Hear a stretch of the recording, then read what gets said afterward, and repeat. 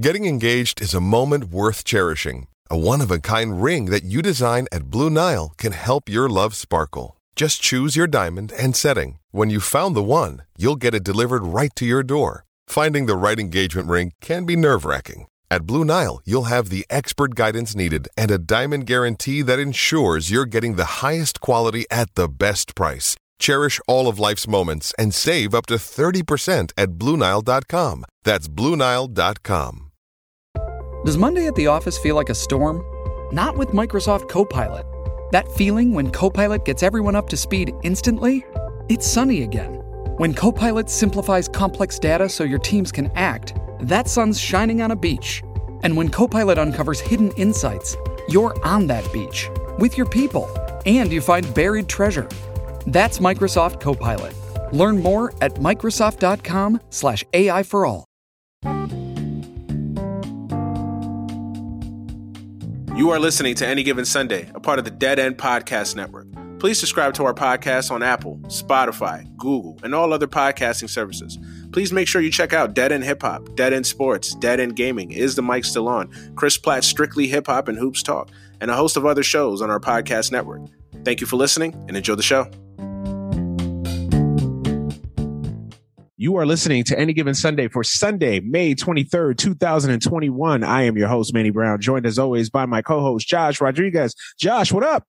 What's going on, Manny? How are you? What is up? It is that time of year, right? Playoff basketball is officially back. What a weekend it was. Just from a standpoint of like, you know, listen, our teams we'll get into it, but like just from an entertainment standpoint, I'm happy. Well, first of all, it's fun. It's fun to have playoff basketball back. It is. As you and I both know it as, right? Like the bubble, I got to admit, it was hard at times last year. Even as a Laker fan, it was hard. I mean, you get used to it, you know, probably about the second round, I got used to it. I got a little used to it. I mean, obviously it helps having a team in there that's, you know, going to win a championship. So that obviously kept my attention. I get it. You know, if I was a damn Sacramento Kings fan, I don't know how much I would have been watching. I get it. But yeah, the bubble was hard to get used to. It just never felt right. And even this year at times, it just with no crowds in these buildings, these just cavernous arenas with no crowds, little to no crowds. I know the crowds kind of came back as the season kind of ended there. I know sometime in March is when like most cities started allowing some fans in the building, but it just never really felt normal again. This weekend, finally it felt normal. So yeah, that was a much needed upgrade. But before we get into all that, how are you, sir? How was your week? I'm doing well. It's weird. I'm on like this high. I have worked every freaking day for the no off days, huh? 2 weeks in a row. I think I've worked up to this point 14 straight days, and now the 5 work week's coming again. So it's just a lot, but it's worth it, man. If it's gonna make me accomplish my goals, you work hard now, play later, and at least you're doing something you love to do. It's not like you're laying cement somewhere in some godforsaken city. You know what I mean? Exactly. Like I really have a feeling a year or two from now, I'm gonna look back on this and be like, I'm glad, you know, I pushed through and, you know, did what I did. So yeah, you know, it is what it is. I'm on this weird high right now. I don't know why. Maybe because I just got home from Dave & Buster's, but. Well, that's always good. Dave & Buster's is like one of my favorite places. So yeah, of course you should be on a high after coming back. High, baby. Come on, man. Come on. Yeah. No, it was a good week. Good week over here. You know, first official week at MLBBro.com. So that went well. I've gotten some good reviews on my appearance. If you guys haven't checked it out, I am on Debatables, a segment called Debatables that is on MLBBro.com. And you guys can check it out. Go support it. Go retweet, share, watch, all that good stuff. Yeah, go check that out, man. It was, I'm proud of it. I've got some good reviews of it. So yeah, no, it's good. It's good. What did Rob say? If you mind me asking. Rob was happy. Rob texted me. Rob texted me. So it dropped on Thursday, and it was crazy because I didn't even watch it till like Thursday night because I was just so busy on Thursday. And Rob texted me like maybe like 2:00 in the afternoon, right as they had like just posted it, and he was like, "It's like, hey, I'm really happy with the show. Like you killed it." Like he was just couldn't say enough good things. He was already telling me, you know, think of the next thing you want to do, next segment you want to be part of, blah, blah, blah. So think of something. We in there, baby. Let's go. Yeah. No, I haven't been fired yet. that's always, I don't care how good you are at a job, your first day, your first thing you do, you're always nervous. So, I made it through the first. I made it through the first. So that's good. So man, it was really dope. It was really dope. Like I said, everybody from Rob on down has been so welcoming and so helpful. And, I couldn't ask for a better team. So yeah, man, it's really dope. It's really dope. So it was a good week. Good week. Good week. How's the family? Everybody staying healthy? Yeah, everybody's healthy. No complaints. My mom just got back from vacation. My dad just left for vacation. I get it. Yeah, everything's good. I can't complain. Yeah, a little programming note. There will not be an Any Given Sunday next week because I'm taking a little mini mental health break. Good for you. Just going to see my friend, actually, friend of both of ours now, Justin, friend of the show. I'm going to go see him in Boston. So it's only my second time in Boston. So it took a couple days. I guess the wife got tired of me just being a hermit here in the house. So she was like, just go somewhere. I don't care where you go. Just go for a couple days. So, God, you need that, man. Sometimes you need that, man. You need just a break from just the monotony. You need a couple days to just hang out. Cool with it. Like I know I said in the beginning, like, I'm working 20 days but at the same time, like mental health is important and rest is just as important. Yeah. I'm not going to be working to the bone forever. Like I will, trust me. Yeah. I'm going to rest. Yes. Please don't send concerned tweets about Josh's well-being because he's working 2 straight weeks. No, it happens, man. It's grind mode. You know what I mean? It's that time of year, man. I mean, every sport's got something going on to a certain extent. So, for us podcasters, it's grind season, man. Playoffs, baseball. I mean, whatever you do, it's just, it just feels like there's just constant need for content. So yeah, no, I get it. But no, I'm just taking a little break, couple days, going to be gone. So we'll be back not next week, but the following week with a brand new episode. So yeah, man. So we definitely got to make this show, well worth it because we're going to be gone for a week. So yeah, man, but let's get into it. Playoff basketball is officially back. Like I said in the intro, first and foremost, I mean, we're going to just run through these games like we do with NFL Sunday. So we just kind of recap every game. Just kind of our thoughts, overreactions, underreactions, whatever you want to call it. Let's just delve right into it. Let's start with the first game on Saturday, which was the Heat and the Bucks. Thoughts on that game? Oh man, as somebody who has, I've realized I've kind of quietly have been rooting for the Bucks without knowing it. If that makes any sense. I want to see them. I want to see them succeed. They're one of those teams in the league that, like, once Giannis is gone and once this era is over, they're going to go back to being irrelevant. So while they're relevant, I would like to see them do well. I like their brand. Like, I like their logo. I like their colors. Like, and it's a historical franchise. I mean, they had Big O. It's an historical franchise. Kareem Abdul-Jabbar won a championship with them. So, but if you don't have a Giannis, like you're the best they ever was like a 7-8 seed with Brandon Jennings. Well, they had those Ray Allen years too. Yeah. But so I realized I'm rooting for the Heat. I'm not for the Bucks. Yeah. So watching that first game, against the team that beat them last year, they came in with a W. But man, if I'm a Bucks fan, I didn't see anything that game that made me go, okay, this is the year. Interesting. I think they win this series. I do. I think that the way to go now is kind of like have Giannis throw 8 innings and then hand the ball over to Chris Middleton to close the game type of thing. Yeah. Yes. Because absolutely. Giannis, it's not even like a clutch gene thing with Giannis. It's just that the way defenses play him, like he's settling for these. He's just limited offensively. Yeah, he's settling for these one-legged jumpers. He's settling for these mid-range jumpers, and he can't do anything with that. No. So the only person on that team, one of the only people, I think Drew can do this as well, but Chris Middleton can create his own shot. He can get to whatever spot and do whatever.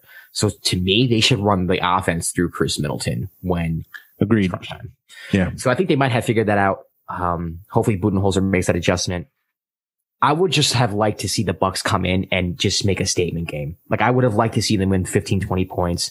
I think seeing Budenholzer play that drop coverage defense again, even though it's killed you for 2 years. Yep. And then Duncan Robinson's going off again. I mean, no disrespect to Duncan Robinson, but he was quiet this year. Like he wasn't the same shooter he was last year. And now he's back alive. It's because you're giving him space. They're lucky Jimmy Butler was like 2 for 37, Right. So my impression in that game was it's going to be a tight series. It's going to be a close series. I was hoping that I could sit here and convince people that the Bucks can win the Eastern Conference. Not sold yet, although it's one game. Yeah, I actually have an opposite take on you. I mean, look, everything you said, you're spot on. I don't disagree with you on that. I mean, I think the Bucks still have our work. I will be nice. I'll be nice and say they're still a work in progress. I mean, some of the issues that you have with the Bucks are kind of still there. You know, Budenholzer, you just wonder where the adjustments are. Giannis, he's just limited offensively. He just is. I mean, it just hasn't improved. Yeah. I mean, he just has not improved to the point where I think he can be, I mean, he's already a dominant player, but to be a dominant offensive force, or hell, not even a dominant offensive force, just a respected offensive player, a guy that you just fear when the ball's in his hands. And right now, I don't fear Giannis with the ball in his hands. I mean, if I'm a Heat fan, I don't fear Giannis at all late in these games because you just know he's very limited offensively, and you just wonder when is that light going to come on in his head, and it's not like he has a broken shot or like there's a semblance there, right? Like you could see that, it's just, I think he's working on it. I think he is practicing and he is actively trying to get better. Some guys you just wonder, like, do you ever practice? Ben Simmons, you ever practice shot? Like just at all? Like, But no, I think he is striving to get better offensively, and he has improved in some areas. His shot used to be terrible. Now it's at least not as terrible. So, there is a there, but it's still not consistent. And again, it's not something that you can rely on if you're a Bucks fan. But, as far as the opposite take for me, I thought I actually liked the way the Bucks kind of stayed with it, because in other years I thought that the Bucks would have lost that game. Even as soon as last year, I thought they would have lost that game easily. When they were really struggling in that game, when the Heat were really starting to come back and settle in and make that a game, because it was the Heat's type of game. It was slow, physical. The Heat really kind of controlled the pace of that game, and the Bucks matched them. It was strong. It was rough to watch at times, but they stayed with it. They stayed composed. And again, Middleton took over, in the fourth quarter and in overtime. And he's really their go-to guy late in these games. He has to be, he has to be their closer. Like you said, you pat Giannis on the back, get us through, just get us to the ninth inning, baby, and we'll take care of it, and that's what it's got to be. But I was impressed with what the Bucks did. They stayed with it. They matched the Heat physicality. They were, they showed some toughness there. They showed some resolve, which I like, which you always haven't seen from this team. So, and look, they still may have that blowout game. They may still have that dominant game left in them, right? I mean, obviously it's the first of 4. It's not a 5-game series. It's a 7-game series. So they may still have that opportunity to have that type of game. But I was impressed with I was actually surprisingly quietly impressed with the Bucks. I thought that was a game that they absolutely needed to win, and they won. I agree. I think it was more important for the Bucks to win that game than it was for the Heat, to be honest with you. Yeah. I think you made a good point there that I didn't consider, which was last year's Bucks team would have lost that. You're right.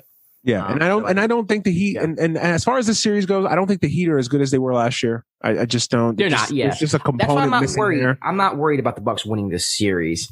But I do think you did make a good point. Like when adversity hit, they were able to overcome it rather than fold. Yes. So I do think. I also think the bubble was one of the Bucks were affected by the bubble more than other teams for whatever reason. I don't know what it was. I don't know if it was rhythm, but they came into the bubble during the regular season. They didn't play well, and they didn't play well in the playoffs either. I don't know if, for whatever reason. You got to think about it too. This is a team that for the last 2 years, they've just steamrolled in the regular season. And, when they've gotten to the postseason, I feel like the lack of having competitive games and really having something to play for. It's one thing to steamroll in the West where you're beating really good teams for the most part every single night. And it's another thing to steamroll in the East. That's just a weaker league, right? So I think that the Bucks have been hurt by that in the last couple of years where they just really don't play competitive games until pretty much April.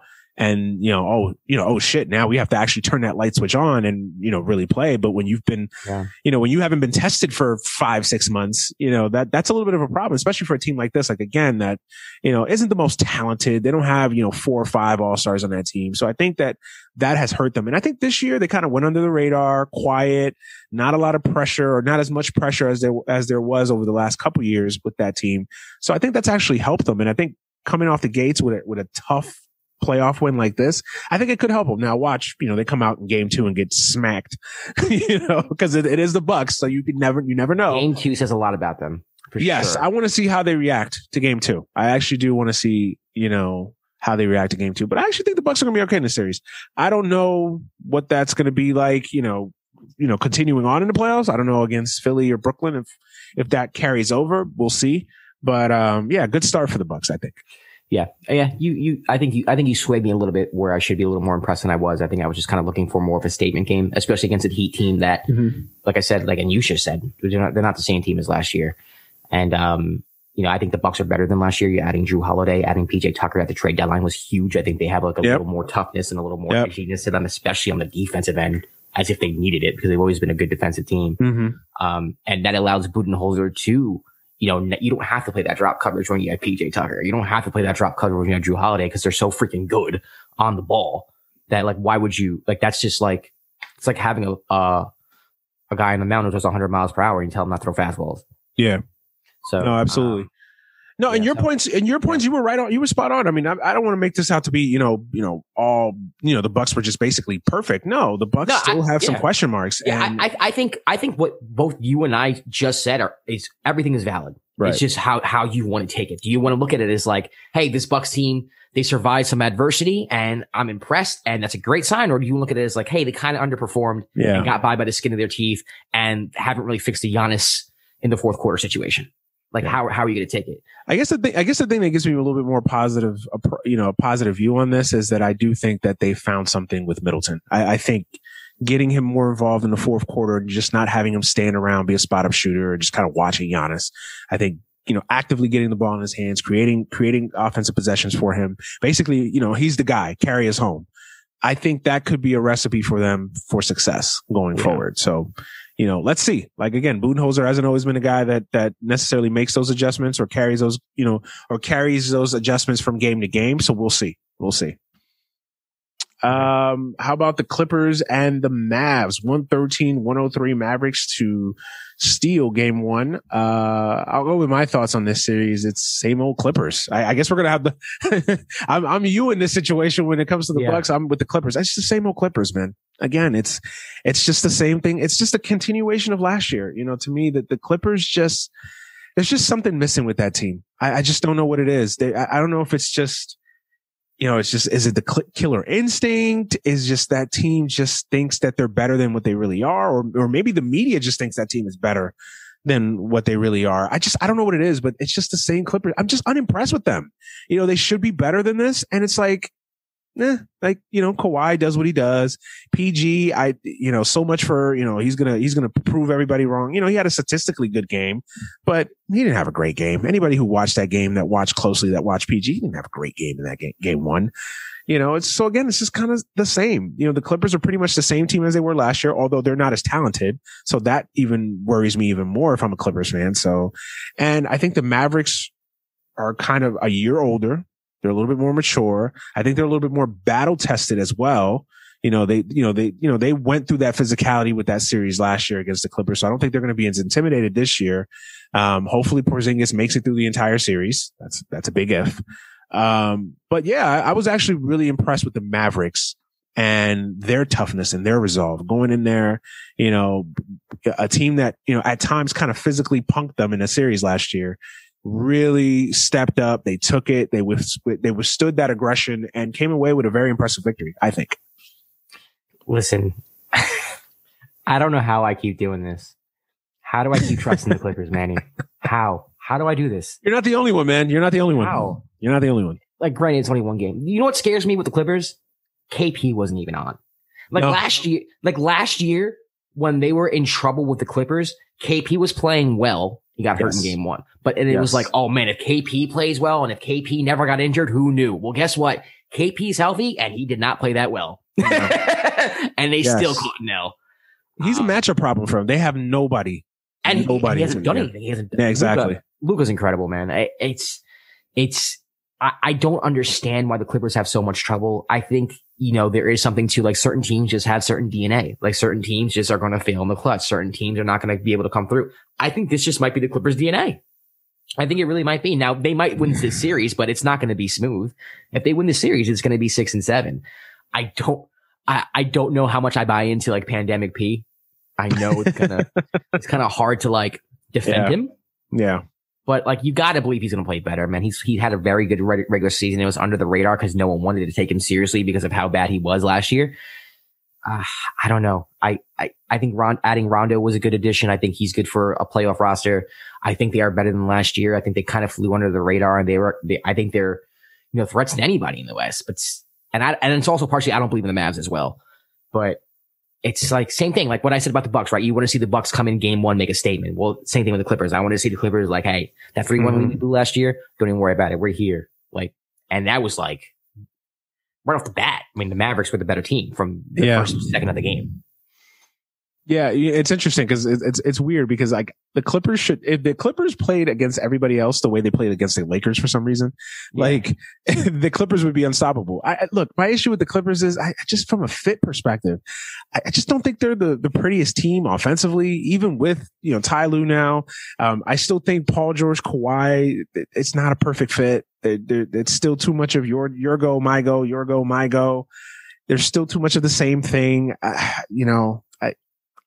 Rondo helps the point guard situation, but still, there's still a little there. Again, it's just not a perfect fitting team. And it's weird because you look at that team and on paper, they have talent, but it's just like all the pieces just don't fit quite right. It's Paul George and Kawhi don't fit just right. That's what it is. No, that's what it is. Yeah, that's exactly what it is. Because if your two best players fit, you can always work things around. It doesn't matter. They keep changing the ancillary pieces, but at the end of the day, if Paul George and Kawhi are doing this your turn, my turn thing, and let's just hope we're both on.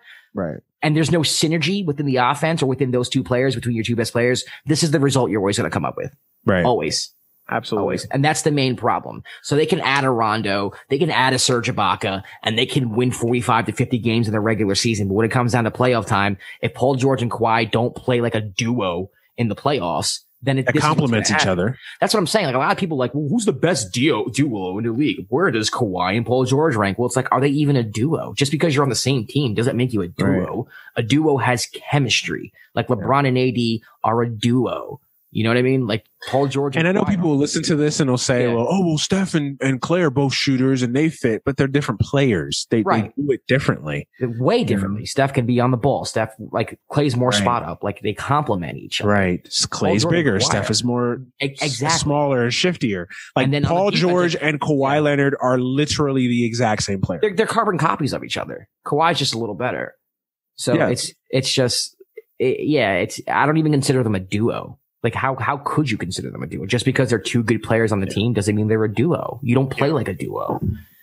They have real. I mean, again, I don't want to overreact. It's all overreact. After one game, it's overreact, underreact, man. That's what we're calling this segment. Overreact, underreact. Yeah. I don't want to overreact, but again, I just kind of in the same sentiment as you is that some of the glaring holes that you saw from the Bucks and some of the glaring holes that I see from the Clippers really haven't fixed themselves, and it's a year later. And it's kind of the same thing. And in the case of the Bucks, I thought that they showed other things. Well, obviously it helped that they won. So they overcame adversity. Right. But they overcame adversity and they showed something there that I don't think they had shown in other years. But with the Clippers, it's kind of, they showed everything they showed last year. It's kind of the same thing, where they just don't, I don't even know. I know we try to find like a basketball reason, like that the pieces all fit together and whatnot, but I think it's more than that. I just think, I don't know. There's just something missing with this team that I don't know. It's in their DNA. Like it's their personality. Like that's who they are. Yeah. It's just, absolutely. Yeah. I guess we didn't do this with the Bucks game, so we can go back to the Bucks game. Because we could predict some of these series as we go, even though we're one game in. I guess, so what's your pick for the Bucks series? And then we'll go to the Clipper series. What's your pick? I still have Bucks in 6. Mm-hmm. I think they're a better team. I don't think, like you said, I don't think the Heat last year are as good, or this year as good as they were last year. Mm-hmm. Honestly, I think they were teams that benefited from the bubble and they were teams that were hurt by the bubble. I think with that series last year, you had a team that obviously in the Heat were fine in the bubble and obviously a team with the Bucks that were just uncomfortable in the bubble. Yeah. It was kind of like the perfect storm. I think if that series last year was played in Milwaukee and in Miami, I think the Bucks probably win that series. So to me, I like Miami, but I'm taking the Bucks in 6. I'm going to take the Bucks in 5. Okay. I think the Bucks, I think the Heat will get a game, maybe even game 2, but I just think eventually the Bucks are going to I just think the Bucks are better. I don't think the Heat are as good as they were last year, and I'm riding on the fact that I think the Bucks found something with this Middleton closing games for them. I think that going through some adversity, especially early in the postseason, I think that the Bucks are a little bit more battle tested. This is now the third year of this kind of core, this core group led by Giannis. So I think they're a little bit more battle tested. They've seen it all now at this point. So I think they're going to be a little bit more prepared. I don't think they're going to, I don't think they're going to have that deer in a headlight look, Nice. I don't know if you know. No pun intended, right? Deer in a headlight look. No, I think they'll serve. It'll be a competitive. Sometimes when you say, it's going to be a sweep or it's going to be 5, people think that it's just going to be a dominating series by one team over the other. No, I think it's going to be. I could see 5 really competitive games that come down to the wire. I just think the Bucks have a little bit more going into this series. I also think not having Oladipo, I think might hurt the Heat in the series as well. Yep. So, I'm going to go with Bucks in 5. And then as far as the Mavs and the Clippers, I'm going to go with Mavs in 7. I think the Mavs figure out a way to win the series. I will maintain this. If KP doesn't get hurt, if Luka basically isn't hampered those last couple games last year, I think the Mavericks beat the Clippers last year. I really do. And I'm going to continue that. I don't think aside from the fact that the Clippers have all of their issues, I think the Mavs are just a bad matchup for the Clippers. For some reason, they really struggle against the Clippers. Yeah. They just give them problems. They have nobody to guard KP when he's right. And Luka's just, what more can you say about the guy? The fact that there's people on NBA Twitter that think Luka might be a little overrated or overhyped or the great white hope. It's because he's not he's not the super uber athletic dude. NBA fans gravitate towards athleticism. They do gravitate towards it. If you're not this highlight reel, they don't. He's literally Magic Johnson and Larry Bird in one player. He's a combination of both those players. Both those guys. Yeah, both of them. He's unreal. Once LeBron leaves, he potentially could be his league. That's how good he is. Absolutely. He is. He's so good. Early and even early. The kid is 21? It's ridiculous. It's just it's scary to watch Luka Doncic play. The fact to think that he can only get better. He's not great defensively, but who is at this age? And name me the great player aside from a handful that were great two-way players, So sometimes I think that gets a little bit overrated too. Oh, he's not great defensively. Okay, I can give you a lot of guys in history that weren't great defensively. Defense is more of a team thing than people make it out to be. And an effort thing. Yeah. Right. But yeah, Luka's incredible. I don't think there's anything else to say about him. But I think Mavs in 7. What about you? I still have the Clippers in 6, and that's they might make a fool out of me. I know that. A lot of it has to do with the fact that I really don't like this Mavericks team. I will concede the point that it seems like this Mavericks team, for whatever reason, gives, the Clippers trouble. What did you like about them? I'm curious. I don't think they move the ball well at times. I think Luka's supporting cast is honestly, I just think they're talented enough. I don't. I disagree. I actually think, honestly, I've been a little disappointed with the Mavericks this year because I actually do think they have a pretty decent supporting cast. You think they underperform with the roster that they have? Yes, I do. I do. See, I'm a Carlisle fan, so it's not even like I'm. Yeah. Maybe it is an indictment on Rick Carlisle, but I like Rick Carlisle as a coach. I think he's a really good coach. But I have felt myself personally that they've underperformed per this roster. I think this roster is now. I'm not going to sit here and say this is a 65-win team, but I think this is a better roster than I think they've shown. Well, they're a 5 seed. Yeah. So to me, I think they're kind of right where I thought they would finish 6-7. And honestly, if you look at that roster, I like their roster more than I like Utah's. I like their roster more than I like Phoenix. I do. I'm sorry. Again, maybe I'm overhyping this roster. Maybe Jalen Brunson, Tim Hardaway, Dorian Finney-Smith, they're not bad players. They're okay. They're not. I'm not taking Jalen Smith and Dorian. I'm not taking those guys over Jordan Clarkson and Bogdanovich and Ingles. No way. Well, hey, we'll get to Utah later, but we'll see. No, look. I'm not sitting here saying the Mavericks are going to win a championship with this roster. I'm just saying that I think this roster is a little bit better than I think people give it credit for. And, I do think this roster has underperformed a little bit. But that being said, you got the Clippers. I think you still don't buy the Mavs. I think they'll figure it out. Although I just don't know what they expect with the Clippers. I think Rick Carlisle is above and beyond a better coach than Ty Lue. Oh, it's not. I mean, just like we don't even have to talk about it. Like it's not even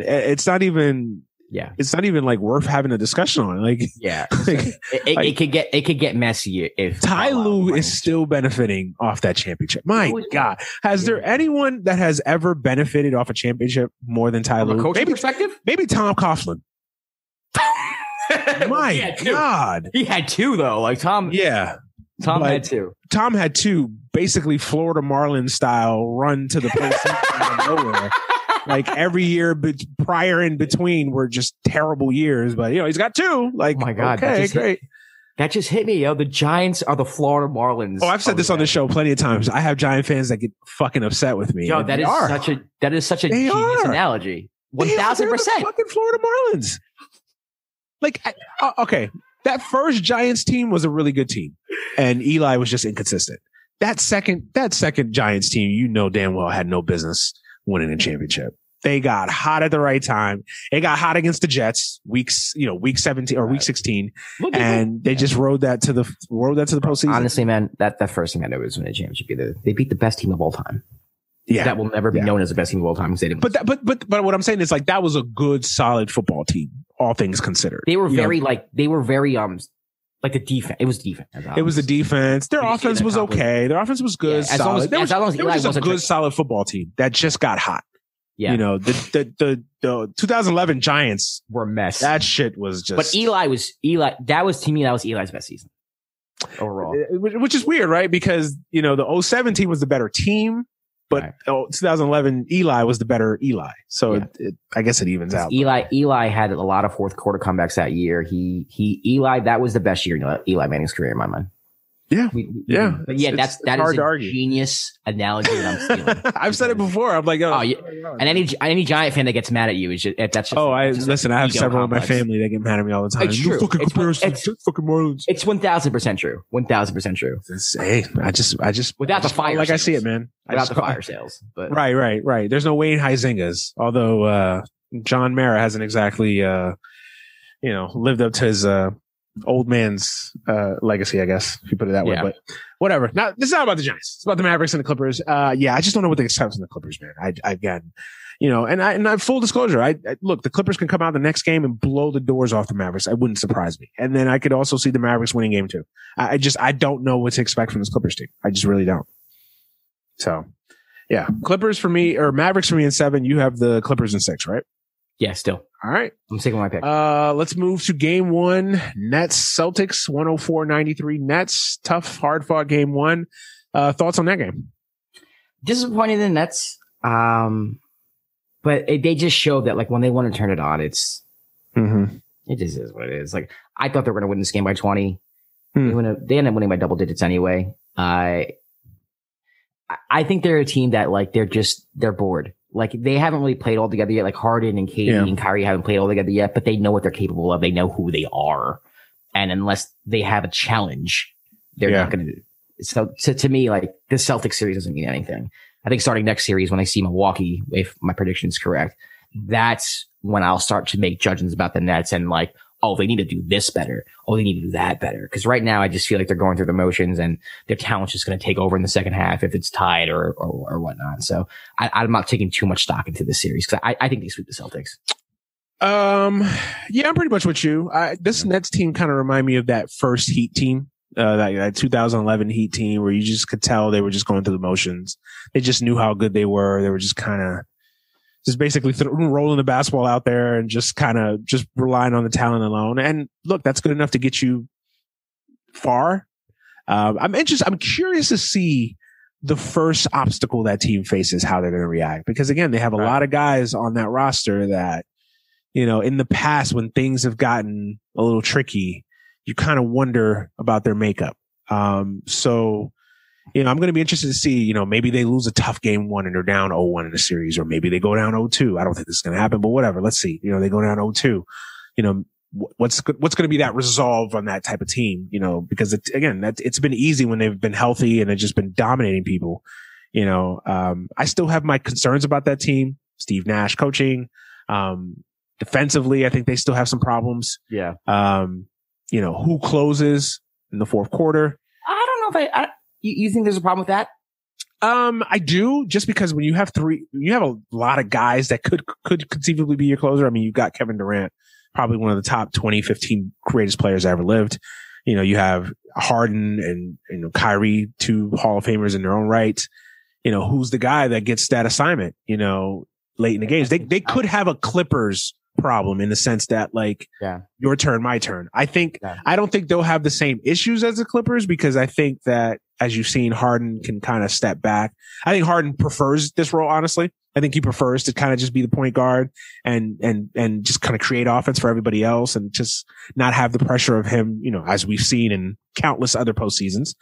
And obviously, Kyrie is never shy, and then KD is KD. So I don't think they'll have the same issues as the Clippers, but they could potentially have that problem. We'll see. I'm just interested to see what it looks like, right? I'm just interested to see what it looks like. A close playoff game, 101-98 down. Yeah. They need a guy to take a last shot. Like who's going to do that, right? Yeah, and it's like I can't really judge them until then, right? It's like I don't really know. Right. That's what I'm saying. It's a wait and see with this team. It's a wait and see. As far as the Celtics, look, I was impressed with the Celtics. They played hard. Yeah, but they're just not whole. They're missing Jaylen Brown, and I think they're going to miss Jaylen Brown in this series, because I think he could have been someone that you could put on a Harden or a Kyrie, even KD in stretches, and make those guys work. But the Celtics are just, the Celtics are just injured, and they've just been inconsistent all year. So I expect this series to be done fairly quickly. Maybe 4. I'd say I'm going to give the Celtics 4. I'm not going to give them a game. You can't give them a game. I thought about it. I was like, maybe Tatum can go off for one game, drop another 50 burger for one game. No. You know what? Just because he's a part of the brotherhood. Jason Tatum's a fellow Dookie. I'm going to give him one game out of respect. I'm going to get, Jason Tatum can have a 49-point outburst. Stop. Again. And Kyrie has 30, and Harden is like 20, 12, and 11, and KD has 36. Yes. Fuck. All right. Go on, no, take it. Take a 5. Nah, Nets in 4. Nets in 4. Yeah, it's hard to justify it. There's no way. I can't see it happening. Not with all 3 players healthy. Nah. Again, maybe if they had Jaylen, I think if they had Jaylen Brown, I think this could be a 5, maybe 6 game series. But without Jaylen Brown, I just don't see it. Like I said, maybe if Tatum gets hot, drops 48, Kemba actually earns his paycheck for a change. I mean, he's been playing better as of late. He's played better. better. And, he had stretches in the last game. But again, it's just too much firepower by the Nets. I just don't know if they have enough. Yeah. Although Robert Williams played, with turf toe, the game that he had. Oh my God. Yeah. He's playing well all season. Yeah. That's what like, I'm never so gun ho on like the Celtics need to tear it up and fire this person and fire. There's pieces they need to just kind of tweak. And if they have to be healthy, of course. I mean, Marcus Smart's been out all year. Kemba didn't play well, and now Jalen's out. So it's a lost year. That's really all it is. It's a lost year for the Celtics. Next year, they'll be back. Let's hope. Yeah. So Nets in 4 for you? Yeah, I'm going to go Nets in 4. I tried to convince myself to go Nets in 5, but I don't see it. Okay. And then the last of the Saturday games, Trailblazers defeat the Denver Nuggets 123-109. Man, I think Denver might be in trouble. Denver is in trouble, Manny. You want to hear this hot take? Go ahead.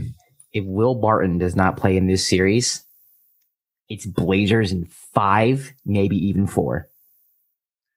There's no way. Listen. There is no possible way that Campazzo, Austin Rivers, and Monty Morris can be your guard rotation and expect not CJ, Norm Powell, and Dame to get their buckets. And then on top of that, on the other end, as bad and putrid as the Blazers are defensively, Campazzo, Rivers, and Monty aren't going to give you the supplementary points that you need. No. To back up Jokic's 30 or whatever. You're not going to get it from Aaron. MPJ might go off and might be able to steal a game or maybe 2 at max. But I'll be honest with you, man, if Will Barton does not come back,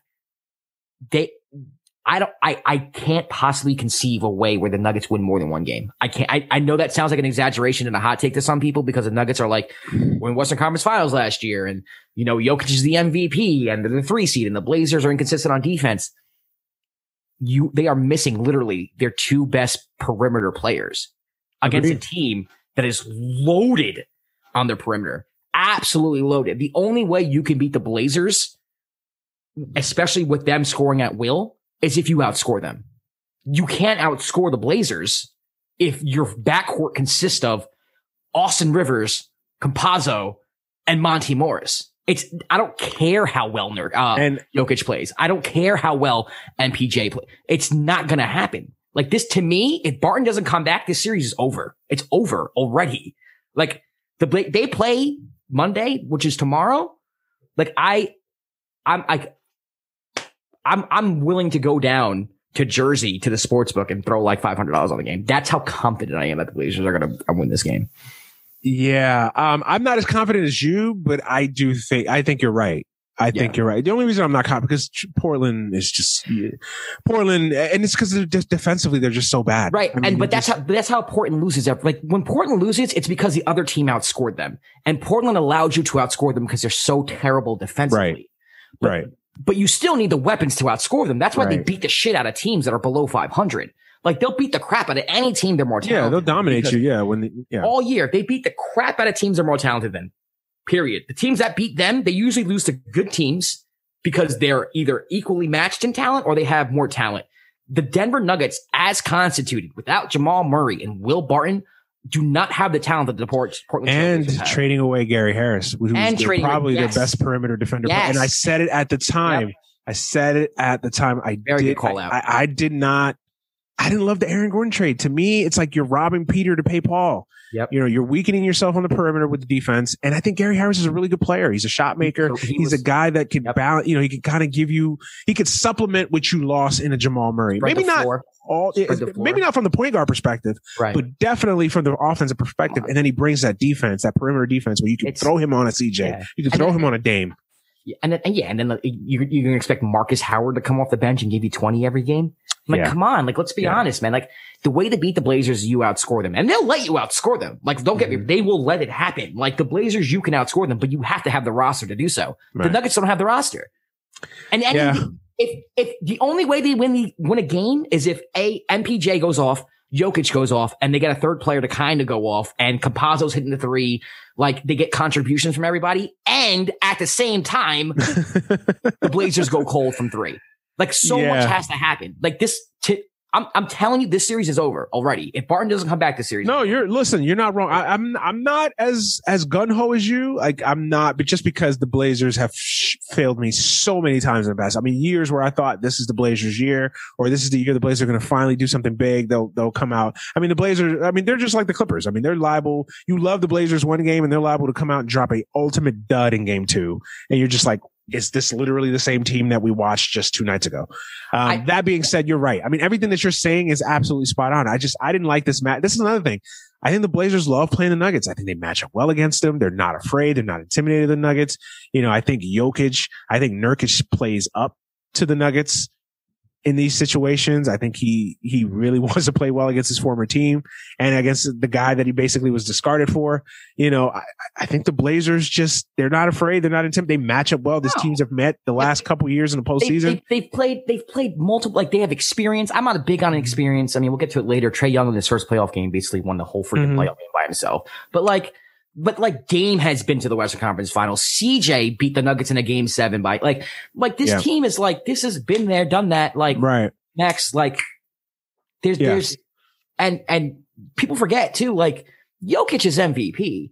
Jokic is better than Nurk. But Nurk can ball too. It's not Nurk like is a good player. He's just inconsistent. Yeah, and it's not. But it's not like Jokic isn't gonna have to put in work on the opposite end. It's not like Nurk. Mm-hmm. He's not gonna be better than Jokic. He's not gonna give Jokic his numbers because A, he doesn't have to. But B, like he can cancel him out in some sort of way or fashion. Like he can equalize him in some sort of way or fashion. He gives Jokic something to think about because he can bang with Nurk because Nurk can bang, and then he can do right. Yep, exactly. exactly. And it's a horrible matchup for the Nuggets. The thing with Nurk is he just has to stay healthy. He's just never healthy. Yeah. But that's the one thing with him, honestly. Yeah. No, I'm with you, man. Again, I'm not as gun ho. Like, I'm not going to drive down to Jersey and put the house up, but, everything that you said, and again, I called it. I think that trading away Gary Harris is the move that I think a lot of people are not talking about. I would say nobody's talking about, because you were the first person who said that. Gary Harris and Torian Craig too. Like, those other guys that letting what's his name go, Jeremy Grant go to Detroit.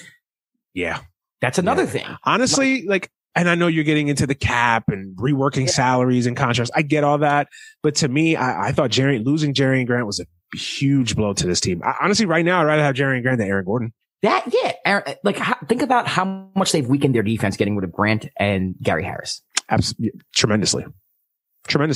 Yep, absolutely. Yeah, no, and now you got to give MPJ more minutes, who is fantastic offensively, but gets picked on the other end. And even he sometimes, I mean, he's one game he'll have 30, and you're like, wow, this guy's the next. Yeah. He's got next, and then the next night he'll have 6 for 24 and have 10 points, and we'll tweet something negative about BLM. Maga Porter Jr., baby. Yeah.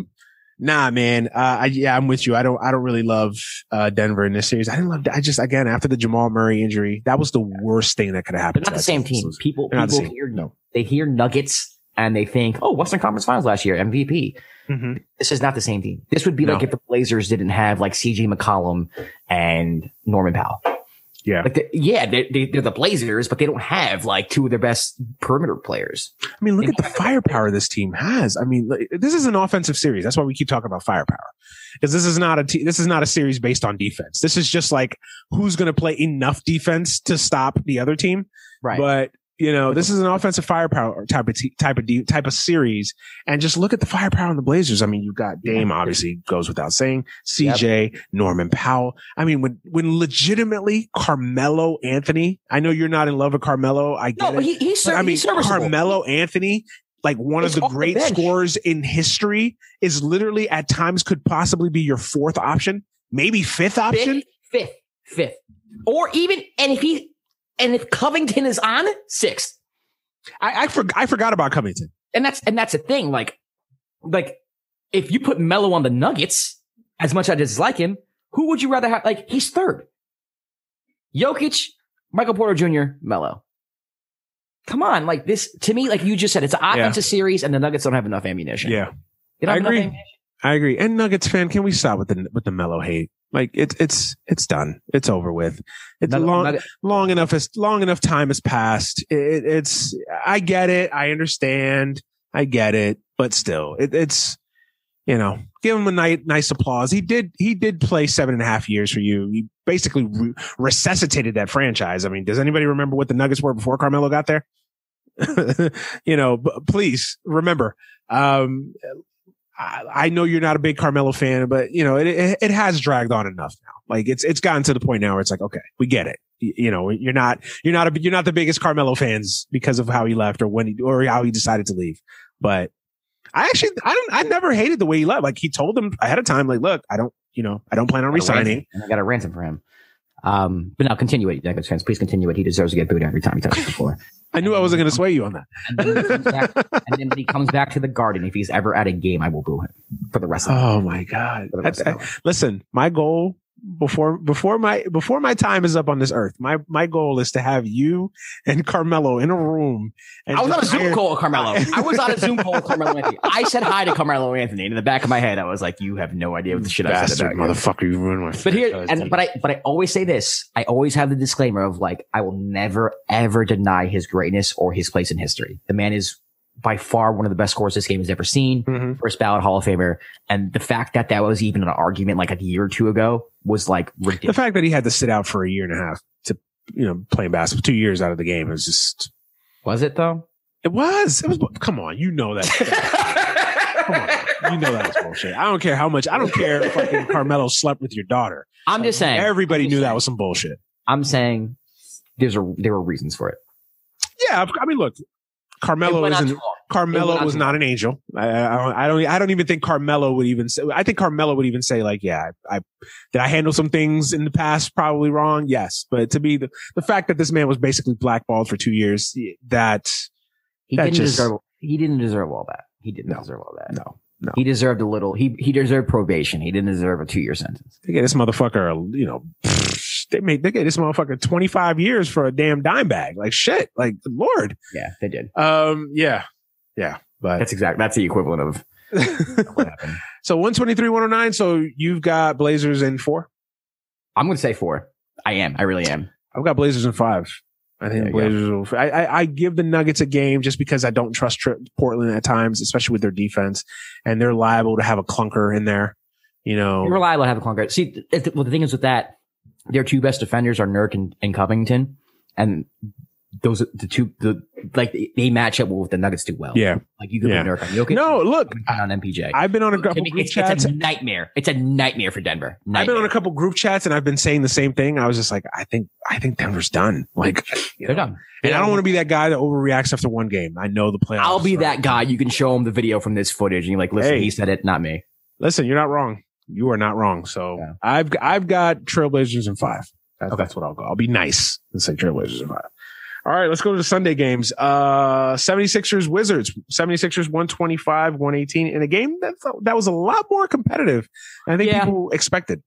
Yeah, the Wizards, if you sleep on them, they'll sneak up on you and they'll put points up on the board. Well, they got Russell Westbrook and that's what I'm saying. Beal. When you could start the game with 2 of the top 15, 20 players in the NBA. They can win any game. That's the thing with the Wizards. Like Beal and Westbrook can literally, they have a puncher's chance in every game.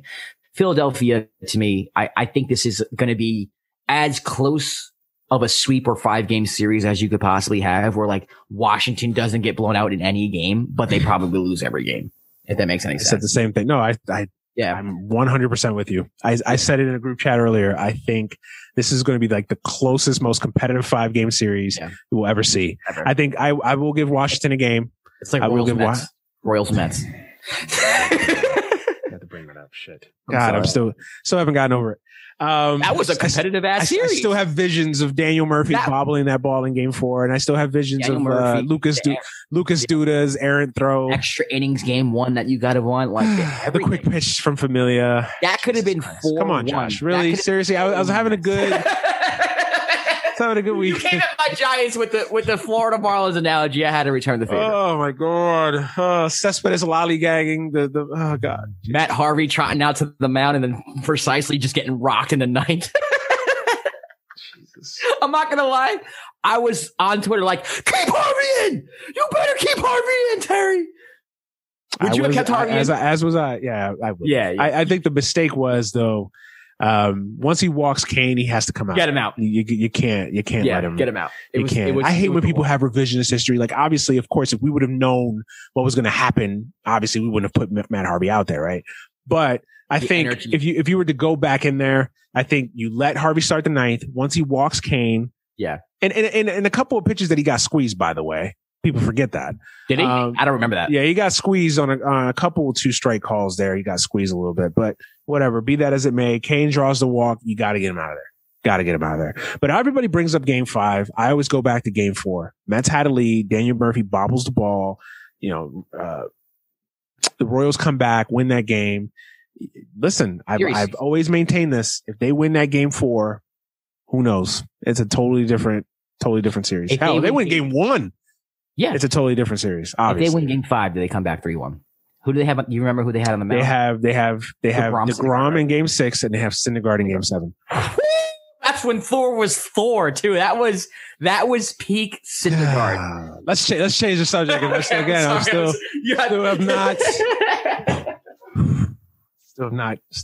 doesn't sit well. I'm sorry. No, you're good.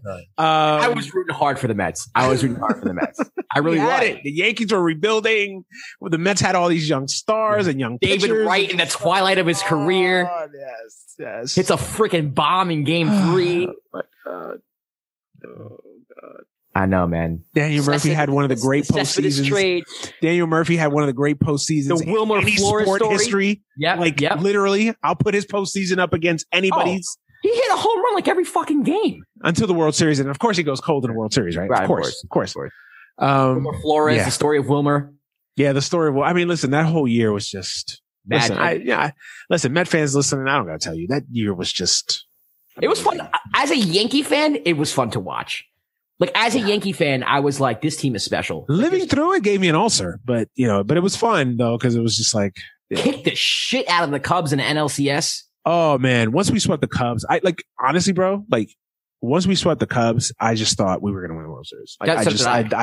I really thought the Mets were going to beat the Royals, because I just thought, I don't love the Royals pitching. I didn't love the Royals pitching. I thought the bullpen was tough, but I thought if you could score enough runs early against the Royals starting pitching, the bullpen is basically neutralized. And I just thought the pitching for the Mets was just going to be too much to handle. But hey, this is why you play the games. 6-7. This is why you play the games. One's hard to come back on, especially on the road. But if you're going to have two pitchers go for you, give me the best pitcher in the world and give me Thor in his prime. And before DeGrom was DeGrom. Well, he was still fantastic. I mean, still fantastic. But now he's like, if now he's a cheat code, back then he was just like.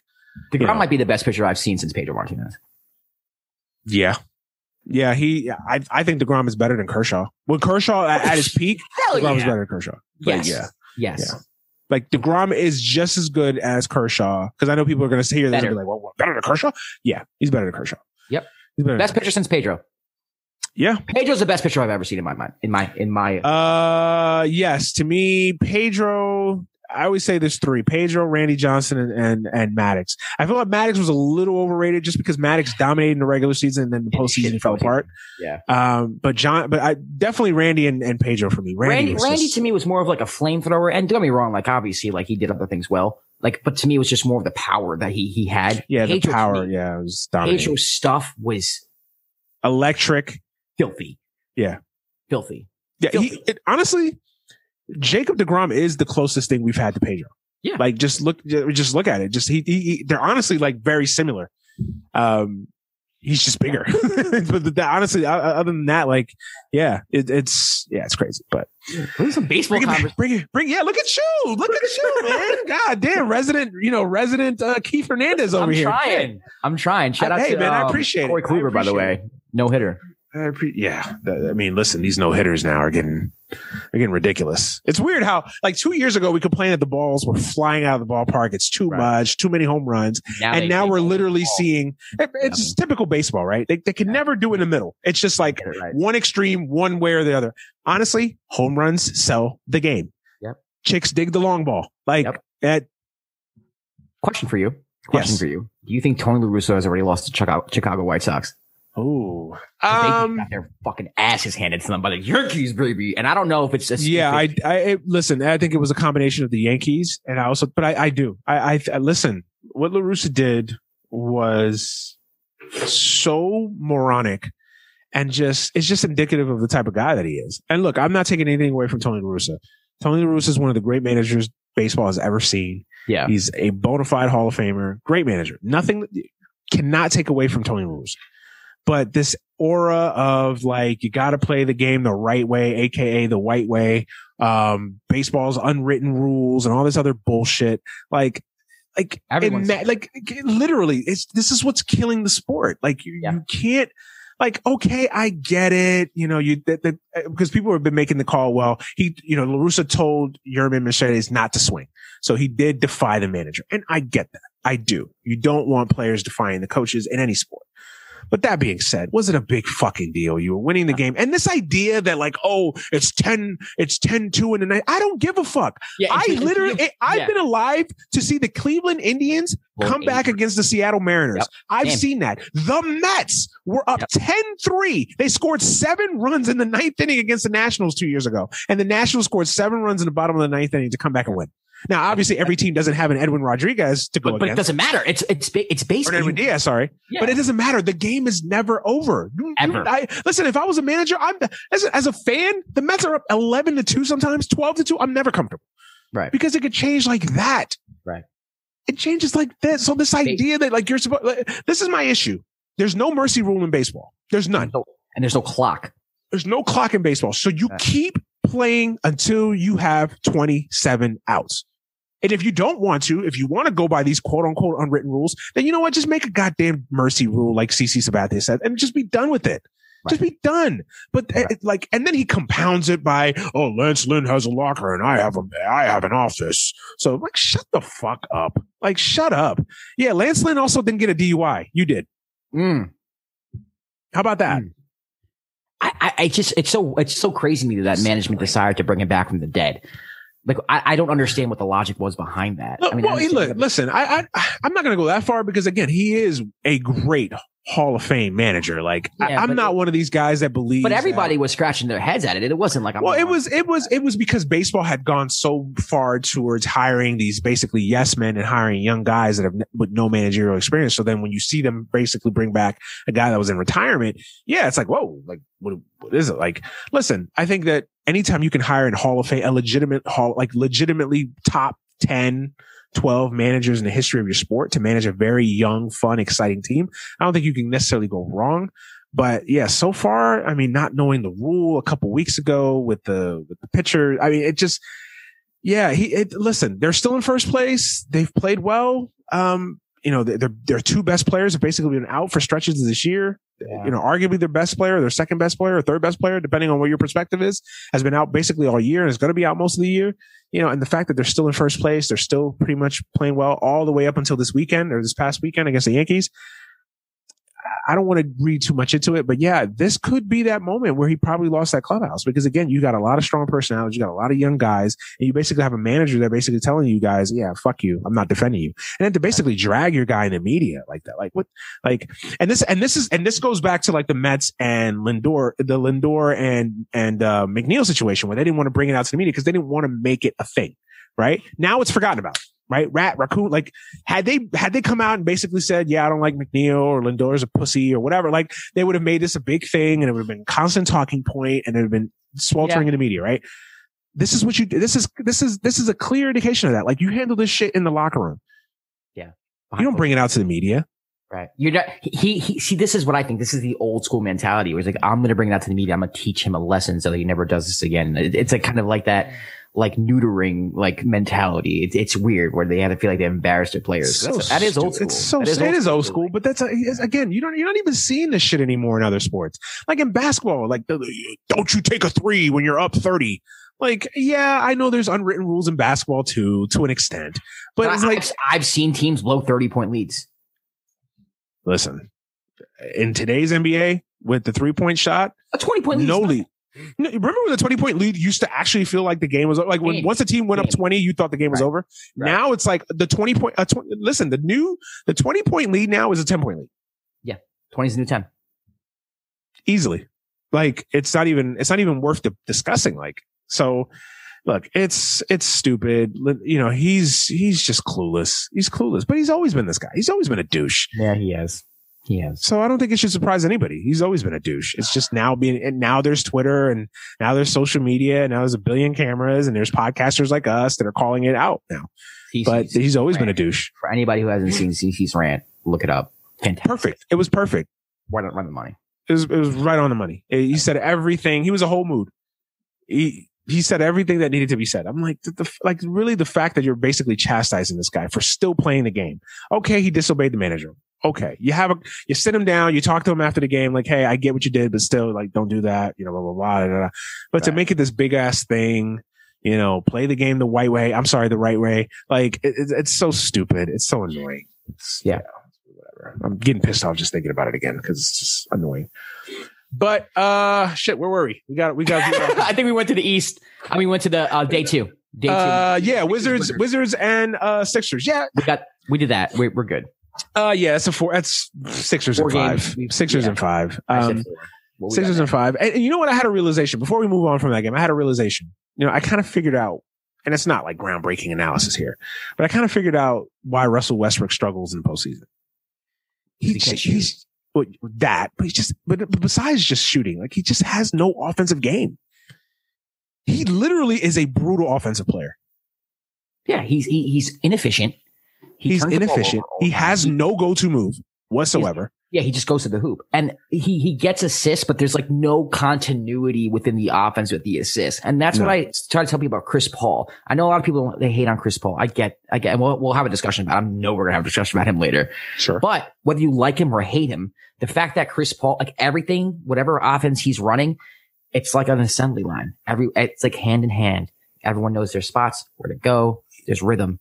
Always. He's an actual quarterback. Yeah, with Russell Westbrook, it's like, I'm going to go 1,000 miles per hour and I'm just going to hit you if you're like with Russell Westbrook, it's literally like a wide receiver playing quarterback. Like it's like that's what it feels and like. It works sometimes because he's talented. No, it works in the regular season in 82. Like I've always said this. The thing that you love about Russell Westbrook is that he's going to go out there and he's going to give you 150% each and every night in a February night when it's 20 below and the fucking Kings are in town. He's going to go out there. He's going to play 40 minutes. He's going to have 20, 10 and 10, and he's going to play his heart out for 45 minutes. And that's what you love about him. And the same thing you love about him is the thing that you kind of hate about him in the sense that he brings that same energy every night, but that also energy can be a detriment. And he's not a great offensive player. He's never really been a great offensive player. And it's only highlighted. I just watched him today and I was like, he has no go-to move. I think he panics. A lot of times he just panics because he doesn't know what to do. Yeah, so he just like flails at the basket. And it's just like, what are you doing? Like the fact that you've been in the league for almost 15 years almost, and and that you don't even have a go-to move. You don't even like, what is Russell Westbrook's go-to move? What's a move? What's a highlight move that you're like, okay, head down, go straight to the basket. That's it. And that works against the Kings on a February night. It's not going to work against this team, against the Sixers. It's not going to work against the Golden State Warriors. It's not going to work in Big Smoke. Yeah, it's not going to work. Yeah. So it's like, it just finally hit me. And it's not groundbreaking analysis. I'm sure plenty of people have made this astute analysis, right? But it just finally hit me today. I was just like, this dude is just not a great, and I've always known he can't shoot, obviously, but he's just such a terrible offensive player. Like it's hard. Honestly, it's hard to watch. It is.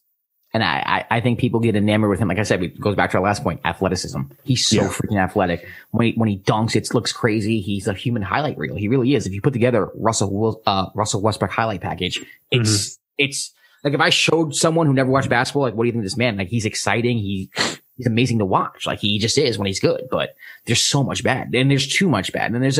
And point guard is the one position in basketball where like you can't have that much bad. You can't. And like you can have a center that's like offensively inept, but like it's great defensively and it's perfect. But point guard, like everything needs to be, they need to handle the ball, look for others, have a shot, play. Like there's too much that he just does not do well for me personally as a fan. Yeah. And he's not even a combo guard. Like to say he's just a combo guard. No, like he's positioned. Like he doesn't have a position. Like I'll throw it back. Like remember in NCAA football, the college video game, like they would have the athletes on the recruiting trail, like just athlete. Like that's what Russell Westbrook is. He's just athlete. Like generic athlete. He doesn't have a position. He's not a point guard. He's not a 2 guard. Obviously we know he's not a 3 or 4 or 5. He's just an athlete. Just throw him out there and just let him do what he does and try to figure out, mold him in like a claymation into something. And it's worked for the most part. He's had a Hall of Fame career, but again, when he gets into these situations, he can't give you anything offensively. He's never the fact that he's never developed anything. That's the part that's like really like mind boggling. Like you've been in the league almost 15 years and that you've yet to develop anything. No step back jumper. Like nothing. It's all just 1,000 miles per hour at the rim. And when I want to shoot the ball, when that athleticism, I mean, it's already started to go, but when that athleticism fully goes, it's going to be scary to watch. It's going to be bad to watch. It really is. So yeah, I think that series is pretty much is what it is. Sixers in no more than 5. I'm with you 100% on that one. The game that pissed me off royally this weekend, Lakers and Suns. Suns come away with a big victory, 99-90. In game 1. I'll start. Lakers. Well, I won't say the Lakers had a no-show. Anthony Davis had a no-show. My God, Anthony Davis. And look, I have been an Anthony Davis supporter. I've been a defender. I don't understand where this myth came from that Anthony Davis was a bad postseason player or that he's soft. I don't understand where this like narrative came from. People connect narratives with winning in the postseason, and a lot of times people don't realize that despite the fact that your team lost, you might have played well. Right. Like, or everybody always brings up Jordan couldn't beat the Pistons, but like forget that he averaged like 40 a game and just literally ran up against a fucking football team playing basketball. But they forget that one. Context in a lot of these narratives. It's ridiculous because again, it's all about narrative. It's not even about making astute critiques. It's just about narratives to paint and whatever analysis you wanted to swing one way or another. Yeah, listen, I've been a defender of Anthony Davis, but today I think it was probably one of his worst games as a Laker. Honestly, in the 2 years he's been a Laker, I think this is probably one of his worst games. He just did not, and it wasn't even about health because he moved around fine. It's just, he just wasn't there. He just like, I don't know if his mind was somewhere else or what. It just wasn't aggressive. He wasn't assertive. And AD is one of those guys, like when he's not playing well, it looks bad for some reason. Like it doesn't look like he's engaged. It looks lazy. It looks lazy. Yeah, that's what it is. I hate it. I don't want to say that. And I don't want to go that hard on a player because, I'm not on the court. I'm not in practice. But it looks lazy. It looked lazy. And he just looked lazy. I mean, when DeAndre Ayton, no disrespect to DeAndre Ayton, but DeAndre Ayton is outplaying you in a postseason game, that's a problem. DeAndre Ayton missed one shot all game. Like he was 10 for 11. Mm-hmm. Like I think he had a double. Like it was like, it wasn't just outplayed. Like he got his ass thoroughly outplayed. And then some of Vogel's decisions, like going way too long with Andre Drummond. Like, I get it. They're trying to make this Drummond experiment work. And I'm not one of those guys that believes in the modern spacing thing. Like, I get why it's important. I don't want to make it sound like I don't, but I think too much is made into spacing and all that, especially with big men. Like, does anybody think that if Anthony Davis just doesn't try better today, the Lakers aren't in a better situation? I don't care how many minutes Andre Drummond plays. Anthony Davis didn't play well. It wasn't about Andre Drummond and spacing and clogging up the lane. It was about effort. Anthony Davis did not play well. It had nothing to do with spacing. Now, to that point, Andre Drummond cannot play 25 something, especially in this series. If Anthony Davis is not going to give you what he's going to give you, if Anthony Davis is going to play the way he plays this series or this game, you can't rely on Andre Drummond, both of them together. It just doesn't work. Doesn't seem to fit. I was very disappointed. I actually expected the Lakers to come out, really play well in this game, especially having that scare against the Warriors in the playing game. To come out flat, lethargic, just still in cruise control mode. I was very unimpressed. Very, very unimpressed. And the thing about it is, and a lot of people are going to bring up AD. I did too. LeBron didn't have a great game either. LeBron had his moments, but he didn't play well. LeBron seemed like, I don't think I've ever seen a game where LeBron's imprint wasn't like completely on it in some way or shape or form. That was the most casual LeBron game I think I've ever seen. No, I've seen him have a lot. The thing with LeBron is LeBron fools you into thinking that he had a good game because he does so much and he fills up a stat sheet that fools you into thinking like LeBron. I literally saw LeBron have the most uninspired, most like inconsequential triple double like in history, against the Celtics. Aside from the Mavericks series, but I'm telling you, like today, I just felt like LeBron wasn't even really on the court. Sometimes he didn't seem like there were times in the first half he was making nice passes, he was getting his teammates involved, but his imprint he wasn't like when LeBron's in the game, he's always controlling the pace of the game. Always, there's always some type of control. I felt like he had no control this game, and it also seemed like he wasn't interested in having control. Yeah, he was another one that just kind of he just so happened to play better than AD. So the attention goes to AD. But yeah, LeBron just really didn't have. I mean, again, he had moments. He had a stretch there where he played well, hit a couple jumpers, and it looked like LeBron was really starting to turn up. But honestly, he just didn't play well. He didn't play well. And again, the Lakers, they're a two-headed monster. They're driven by their stars. Those guys have to play well each and every night. I think this year, not necessarily as much as last year, but I still think you need to get 25, 30 from LeBron and AD each and every game. They're not winning this series if both players do not play well. And I mean both players. It can't be just one. They both have to have a good series for winning this series. This is the Western Conference Finals. Like this was supposed to be the Western Conference Finals. It's the first round, and a lot of people are getting tripped up because it's the first round. No, this is like the equivalent of what a Western Conference Finals matchup should be. Right. I was really impressed with the Suns.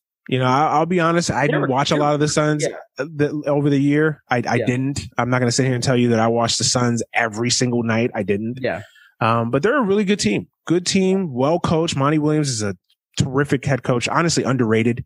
Very well deserving of Coach of the Year. Monty Williams is a hell of a coach. Really good team. Devin Booker played great. He was the best player on the court. Yep. In today's game. The fact, and even with that, this team had to work awfully hard to beat a Laker team that literally was just disinterested, that was basically on cruise control. And this was literally like maybe a 2 or 3 possession game for most of that second half. And that's why if I'm a Laker fan, I'm not worried. Because I'm not worried. I'm annoyed.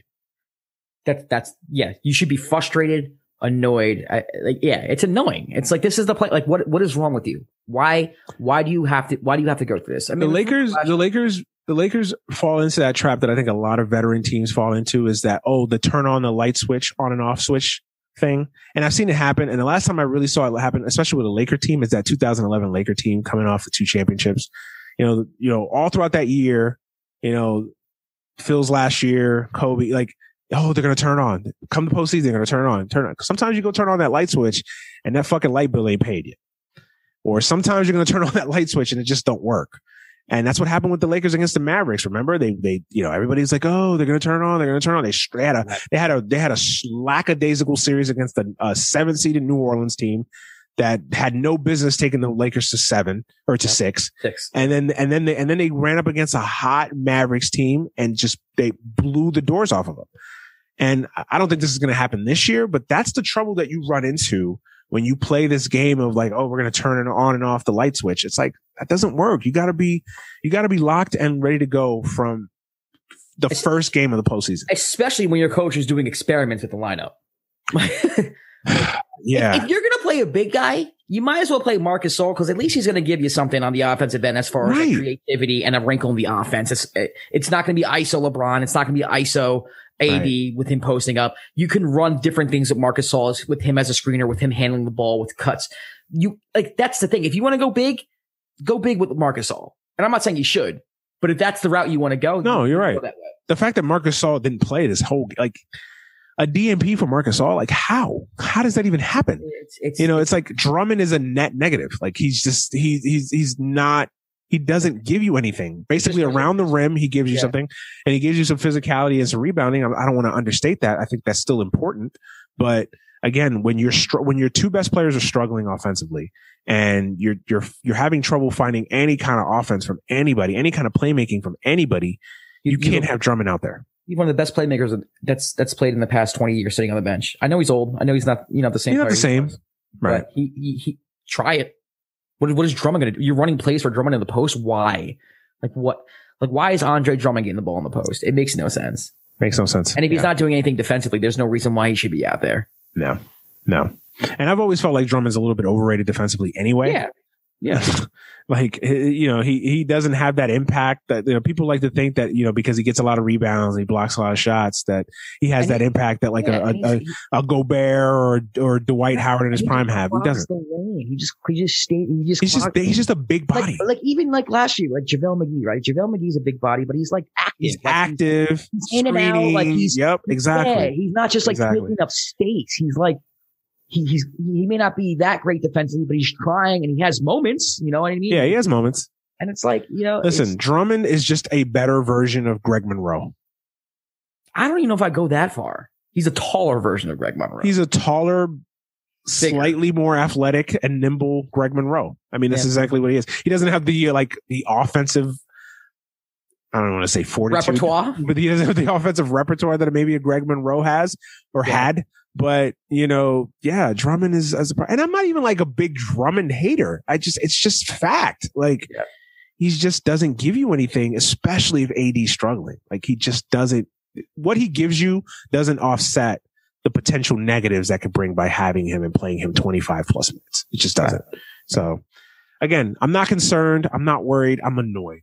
I fully expect the Lakers to come out, play well in game 2. I actually expect the Lakers to win game 2 because again, the Suns had to work awfully hard to beat this Laker team. Agreed. Awfully hard. And CP3 literally, CP3 was hurt too, but still, I mean, you can make the case that the Suns had the two best players on the court on Sunday. Oh, and 1,000%. they still worked awfully hard to beat the Lakers. 1,000%. And the Lakers played like literal dog shit. Yeah. I think AD and LeBron bounce back, and I do think the Lakers take game 2. This is a 7-game series. I had Lakers in 7 to start. I'm sticking with my pick. Listen, the fandom in me, I said Lakers in 5 to start. The Suns have my attention. I will say that. They have my attention now more than they had before. I'm still going to go with 5. I just think that when both teams at their peak, I still think the Lakers are better. I think the Lakers are the best team. Right. I think that the Lakers will get away. I think this was a wake-up call. I think the Lakers know, like, okay, the playoffs have started. Yeah, I think last year against the Blazers, you lose game 1. But I think the Lakers kind of took this team for granted. I think they kind of felt like they could fuck around with the Suns. Oh, young team, we'll discard this team. It's like the same thing they did with the Blazers last year. Right. I think they had more respect for the Blazers last year than they have for this team. Just the way they looked against this team, I think they just completely took the Suns for granted. And the Suns were like, no, we're not hoes. Like, we're going to come out here. We're going to punch you in the mouth. We're going to play hard at a full crowd. Like, the crowd, they fed off the energy. Great crowd, by the way. Great crowd. That's another thing I want to talk about. Yeah. Crowds. Terrific. Wonderful. Love it. Hell of a job. The NBA without crowds is just, the bubble sucked. The bubble fucking just sucked. I'm sorry. Terrible. I know. I'm telling you, even the first 3 quarters of the season this year sucked. Like, no crowds. It was just, literally, it was hard not falling asleep in some of these games. Yeah. And the energy level alone in some of these crowds were just made it. I mean, Utah tonight, that game had a great crowd, even though the Jazz trailed for much of the second half, like, had a great crowd into it. It just brings a different level of emotion. But yeah, I think the Lakers really underestimated the Suns team. And I think the Lakers now know, like, okay, hey, we're not just going to roll the ball out there and the Suns are just going to lay down. They're going to come to play. So I do think the Lakers are going to come out with a bigger sense of urgency in game 2. I do too. I think they win that game probably by the same amount the Suns won, like in 9-12 range. Yeah, I agreed. So you got Lakers in 7, right? Yeah. I've got Lakers in 5. Okay. Right now. But I reserve the right to change that. They come out and lay another dug. I mean, even if they go down 0-2, I still think the Lakers figure out a way. Yeah, you go back to LA, you win 2 at home. Right. Hold serve. You just got to win 1 in Phoenix. Yeah. So, but I still got the Lakers in 5. I could be totally wrong. Let's go to your team, Knicks Hawks, and probably the game of the playoffs so far. Fantastic. Or at least probably the best game of the weekend. This one and that Jazz game was pretty good too. But this one was a fantastic game. Another game that was helped by the crowd. MSG was just rocking. Hawks 107, Knicks 105. Knicks fan, you go. Man, this is going to sound crazy. I am so happy. I am so happy right now, man.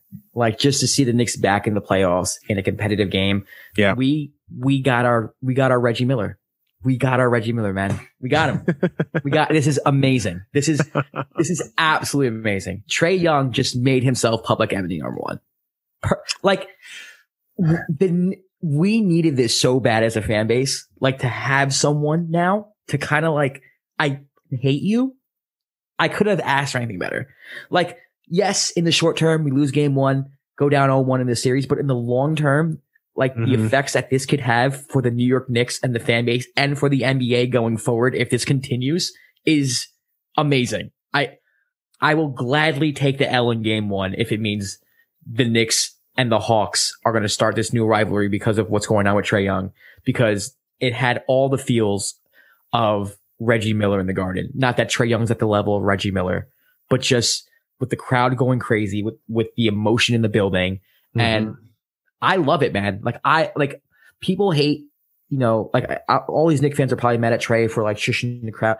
I love it. It's competition. Bring it. Let's go. Because, hey, if Trae Young would have shot an air ball there, MSG would have let him have it. So it goes both ways. And I know that crowd. They were cursing at him all game. Hey, it goes both ways. If I was Trae too, I'd be doing the same exact thing.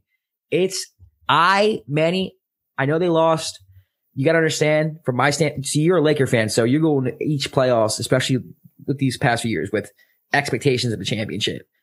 I just want to see good basketball, man. I do want them to beat the Hawks because they are the higher seed, and I think they are. I think the Hawks are more talented, but I do think that, like, not that I'm expecting the Knicks to win the whole series, but I picked them to win because I legitimately think they can win the series. Yeah. So for me, I would like to see the Knicks win, but if they don't win the series, it's okay. Like I'm not like we're playing with house money.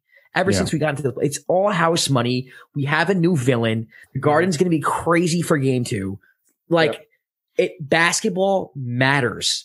It matters in New York City now, which is MSG. Like, and and it's sad that like I'm saying that, there's other franchises like the Lakers and the Celtics where like it's mattered forever. And like, there's levels to this, but I'm happy, man. Like that game I just watched an incredible Knick game with my friends at Dave and Buster's, and it was awesome. It was awesome. Yeah. No, congrats to you. First of all, you know me. I have rooting interest in the Knicks. I want to see the Knicks do well, and it's great. It's again, the Knicks are like they're a 10-pole franchise. The basketball is better when the Lakers are good, when the Celtics are good, when the Knicks are good, when the Bulls are good. Like basketball is better. Same thing in every sport. When the Cowboys are better, football is better. When the Steelers are good, football's better. Packers are good, football's better. Baseball, Yankees are good. I can't fucking stand the Yankees. But I'll be the first to admit, when the Yankees are great and dominating, it's good for the game. Dodgers, same thing. Cubs, same thing. You have those 10-pole franchises that carry the league. And the Knicks are one of those. And it's been, I think it's hurt the league the last couple of years that the Knicks have been so bad. I mean, they've just been, they've been unwatchable. It's one thing to be bad, but to be uncompetitive, bad, and just have no hope in the biggest market in your sport.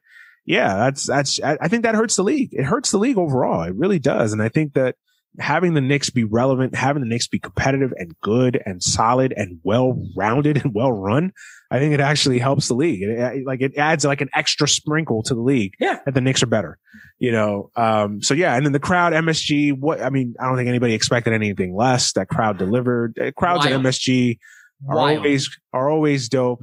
I even though me and you got into a little bit of a Twitter beef. Yeah, that's funny.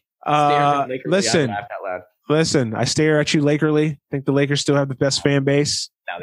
I'm biased, of course. Not even close. Listen, the vibe at the Staples Center doesn't even come close to the vibe. But the Staples Center, that's the thing. I always tell you, because people, you're not the only person that's told me this. Look, I think when the Lakers were, the worst thing the Lakers did was leave the Forum. The Lakers should have remodeled the Forum and stayed at the Forum. We had a home grit. Field. You had that grit. You had that. I get why the Forum was outdated and whatever, even though now it's remodeled and they basically can't find a tenant for it now. The Clippers have talked about going back to it.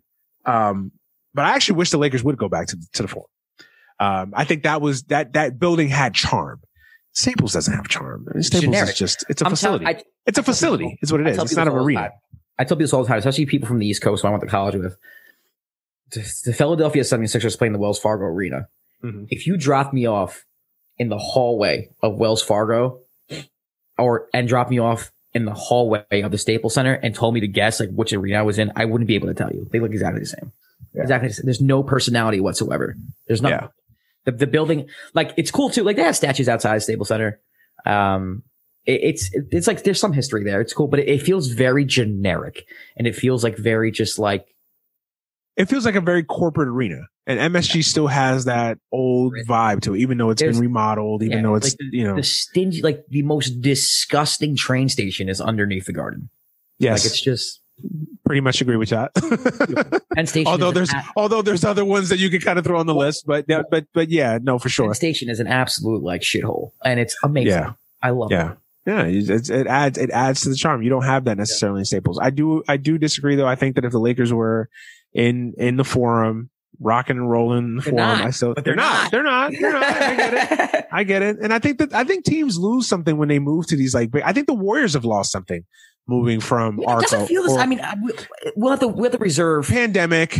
Yeah. So but even the other night, like it didn't feel the same. Didn't feel the same. Like Oracle, like there have been games that like Oracle, like as an opposing fan or like that felt even scary. During the days where they weren't a dynasty with like the Aaron Davis and the Steven Jacksons. Like, that home arena adds something, man. And I think you lose something when you move into I think the Raiders in football are going to feel something about that when they go to Vegas because it's a little bit different. Fans can travel in football is a little different. But that black hole, that black hole in Oakland, even in LA, I don't think it's going to be the same in Las Vegas. I don't. So sometimes when you move to a different arena, you kind of lose that that charm, but the whatever. grittiness of it. And I think the Garden has that. And I also think that like the Garden brings the best out of stars too, because you go in there and you want to put on a show. It's the history, man. You're just you're in that building. You just know what you don't feel the same way in Staples. I mean, you feel from like the attention Staples get, and because the banners and stuff like that. So it's a little bit, but it's not as much as MSG. I agree. I agree. From a game perspective, Julius Randle was awful. He reverted back to the bad shot selection that he had last year. Mm-hmm. He kind of like last year's Julius Randle. I mean, there were times where he passed the ball pretty well. I wasn't like really upset with how he moved the ball, but it seemed like there were times where he's like, I got to get going. So he forced a lot. He forced a lot of like contested fadeaway jumpers that he didn't need to force. Mm-hmm. I think his shot selection was off. Trae Young, they got to guard the pick and roll better. They were awful in the pick and roll, which is, not really, which is pretty surprising with the Knicks. So they pretty much guard the pick and roll really well. So I expect them to make adjustments there. Hopefully Nerlens Noel is healthy and is playing, because if they don't have Nerlens, they're not winning the series. Yeah. So this is going to have the assumption that Nerlens is healthy. He didn't play at the end. He wasn't there in the last possession, and it showed because he steps up. I'm not saying he makes the play, but he makes that shot a little more difficult for Trae. So, I think it's going to go 7. Like, this doesn't surprise me. If you would have told me after 2 games at home in New York, what's the series at, I would have told you 1-1. So that makes game 2 a must win. And I think they win. Yeah. As far as the game goes, I'm a little concerned for the Knicks. I'm a little concerned. I don't want to overreact after one game. The issues that I have with the Knicks are kind of the same things we talked about last week. It's just that the Knicks are not a great offensive team. Yeah. And I think in this series, I think they're going to have moments where they're going to struggle to score. And I think you saw that, especially late in this game. When Alec Burks is your closer and he's hitting big shots, and credit to him. I mean, he had the game of his life, but you can't count on that every night. Right. Alec Burke is not going to do that again. You know what I mean? RJ and Julius have to step up. RJ and Julius have to step up. The Knicks need a closer. The Hawks, they're not great defensively, but I've said this, and I really believe this. When you have the best player in the series, and I think Trae Young is the best player talent wise in the series, I think you always have an advantage, because late in the game, late in the shot clock, you got a guy that you can give the ball to and he's going to get you a bucket. And I don't think the Knicks have that. What's crazy? I think the Knicks have it, but I think it's D Rose, and I'm not as comfortable with D Rose as if you have a guy to give the ball. If we're gonna rank like teams go-to guys at the end, D Rose is probably last out of all the players in the playoffs, as far as like the Blazers. You got Dame, the Nuggets. You have Jokic. Right. The Lakers, you have LeBron and AD. The Suns, you have Chris Paul. But like each team has someone where you're like, oh, I don't want the balls in the hands. But the Knicks, it's like, give the ball to D Rose and hope for the best. Hope for the best. And it's like, that's still not a perfect, with all due respect, as much as I love Derrick Rose, at this point in his career in 2021, he shouldn't be that guy. Right. But he kind of is. He is by I feel most comfortable with Derrick Rose, with the ball in Derrick Rose's hand. But that's the thing. If that's the case, then we have problems already. No, look, I don't want to overreact. I still think this is probably going to be a 7-game series, but I called it last week. I think if this series for some reason doesn't go 7, I think it'll go 5. And I think that it'll go 5 in the direction of the Hawks. I just think that the Hawks are more explosive, have more firepower. Again, they have the best player. And even if I was to give you Julius over Trae, which I'm not, they have 2 or 3 other guys that are better than anybody on the Knicks. So I just think that you have that advantage. The problem with the Hawks is that they're a young team, and you're going to have ebbs and flows, and you're going to have a game where they play well, and then you're going to come out another game. I'm curious to see how the Hawks come out in game 2. If they come out with that same sense of urgency and aggressiveness that they did at times in this game, or do they feel comfortable like, oh, we got one, let's go home, let's kick back and relax? Because I think that's another thing young teams tend to do. It's like, oh, we got our split, so we're good. No, you got a team that, again, you're more talented than. You don't probably play harder than them. Like the Knicks play hard every night. They give you 110% every single night. That's the credit to the Knicks. That's the credit to Thibodeau. But they don't have more talent than you. So you should come out and you should really put your foot on the gas and try to get 2 in MSG. Will they? That's going to be key. Right. I think the Knicks win the next game. I think this is, in all likelihood, is going to be 7. I think the Nerlens Noel injury will be a big thing to watch. Like, even if he does play, but if he's compromised, how does that affect the Knicks? And again, I worry about them late in games in these games. RJ, he's still not there yet. RJ should be the closer. He should be, but he's not. Into that. But also, Thibodeau has to be more creative. You got to come up with something. You can't just say, Julius top of the key, go. Rose top of the key, go. Run some screens, and that's always been Tibbs' weakness. That's always been his weakness. Like when Trey hit that shot, even though it's 0.9 seconds, it's not realistic. I had like for all the problems like people have with Mike D'Antoni, I have the Nets. Like the Nets will come up with something with 0.9, regardless of who their player is. Yes. Rick Carlisle will come up with something with 0.9, regardless of who his players are. Thibodeau doesn't have that in his bag. No, he doesn't. The play that they ran was absolute shit. It was terrible. Awful. It was awful. Did they even run a play? You could argue that they had Burke run baseline as a decoy, and then they had Julius flash to the foul line. Mm-hmm. Like, okay, yeah. With me, I would have ran Quickly or Burke. Yeah. Personally, with me, I would have given Quickly has the most range. I would have trusted Quickly. I would have ran a play for Quickly. I would have had.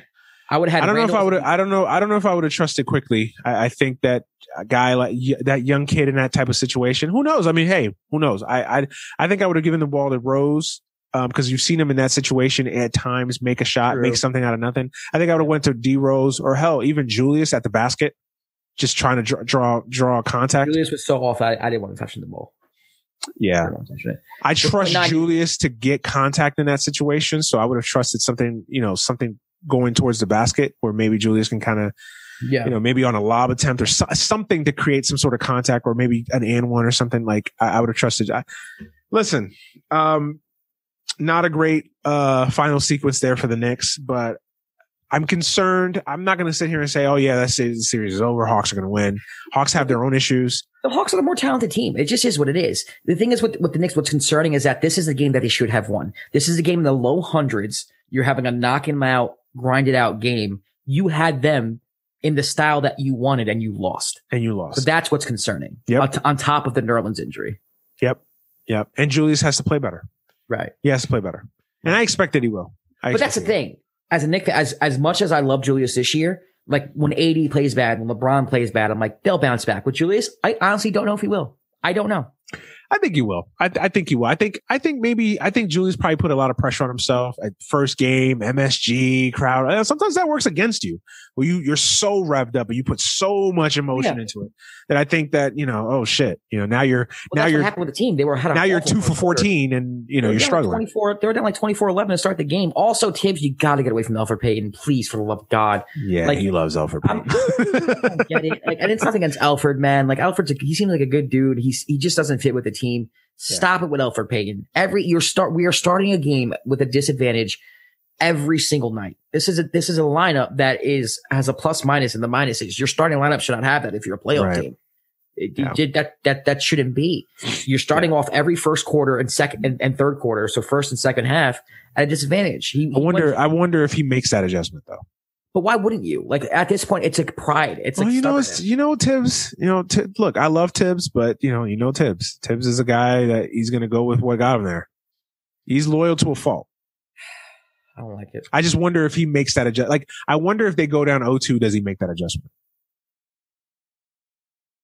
I will say this: you guys go down 0-2, it's over. I agree. Like, it's not coming. It may not come back to MSG over. I wouldn't go that far, but I agree.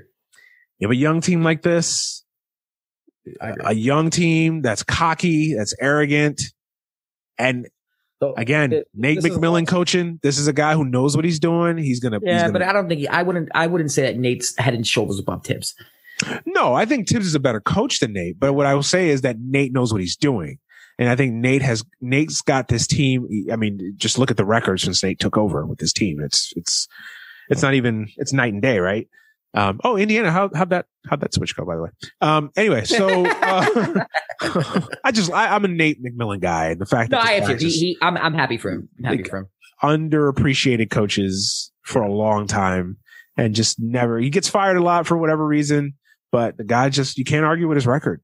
No, can't argue with it. Coach. He's going to be in Atlanta for a long time. I guarantee it. Why would you get rid of him? I mean, he's basically in a span of 3 months, he's turned that team from a bottom feeder to potentially maybe even getting out of the play, maybe getting out of the first round. Long-term contract coming his way. Give him whatever he wants. Right. Yep. Yeah, absolutely. So look, not to say that the Grizzlies have the definitive coaching, or the Grizzlies, jumping ahead, not to say that the Hawks have the definitive coaching advantage, but I will say I think Nate McMillan knows what he's doing. I think he's a good coach. I think he's a calming influence on a young team like this. And I think that worries me is you got a young team that's arrogant. They take the personality of their superstar. They go down 0-2 and they win 2 gritty games at MSG. That would scare me if I'm a Knicks fan coming back. I think the series is over in the sense it's like over in 6, but I don't think it's a sweep. Maybe you're right. And I don't think it is either. I'm just saying the Knicks better win game 2. That's all I'm saying. Yeah, I agree. So, but whoever wins game 5 wins the series. In my mind. Very true. Could potentially be the case. So yeah, we'll see. But all in all, it is great to see the Madison Square Garden rocking and rolling again. It has been long overdue. Although TNT production crew, whatever, stop showing James Dolan. It just it's literally. I watched it on MSG. Oh, did you? I don't have MSG, so yeah. I wish I could have watched it on MSG. I wanted to see Mike Breen. I heard Mike Breen had some fantastic. I mean, it's Mike Breen, of course, but Mike Breen was in his bag, especially today. Oh, he loves it. Mike Breen's a Knicks fan, and people like. Oh yeah. And then if you're TNT, right? Like, how do you not have Marv Albert calling the first playoff game at MSG and fail TNT? Marv's not what he used to be. He's not what he used to be, but you still got to have that from a. Especially this is his last go around. Like, you got to have Marv at MSG. You got to. Yeah. You got to. Maybe they will the rest of the series, but you got to have Marv at MSG. So that's a fail. Whoever came up with that, whoever the producers or production, that's they dropped the ball on that one. Marv Albert has to call that game. And speaking of Marv Albert, thank God, it's such an upgrade. Grant Hill over Chris Paul. Oh my God! I didn't listen. Such and I know it's going to come on Dookie, so it's Grant Hill. No, man. They honestly could have put you out there calling games against Marv, and it would have been out there. No disrespect to you, of course, but just saying. No, like Chris Webber was so bad. Yeah. Yeah. Grant Hill. Bravo. All right. Final game of the playoffs, or at least for the weekend, the first round of games. Jazz. Grizzlies come out, escape with a 112-109 victory to take a 1-0 lead in the series. I know you didn't watch a lot of this game. Yeah, I did. This was an interesting game, man. I am very worried about the Jazz. If Donnie Mitchell is not healthy, I do not see the Jazz winning the series at all. I think winning the series? I do not see them winning the series. I am going. That may be a hot take for some people. I did not like what I saw. I didn't like what I saw from the Jazz. I've not been a Jazz believer all year, and that pains me because, again, Quinn Snyder, fellow Dookie. I love Quinn Snyder. I think he's a hell of a coach.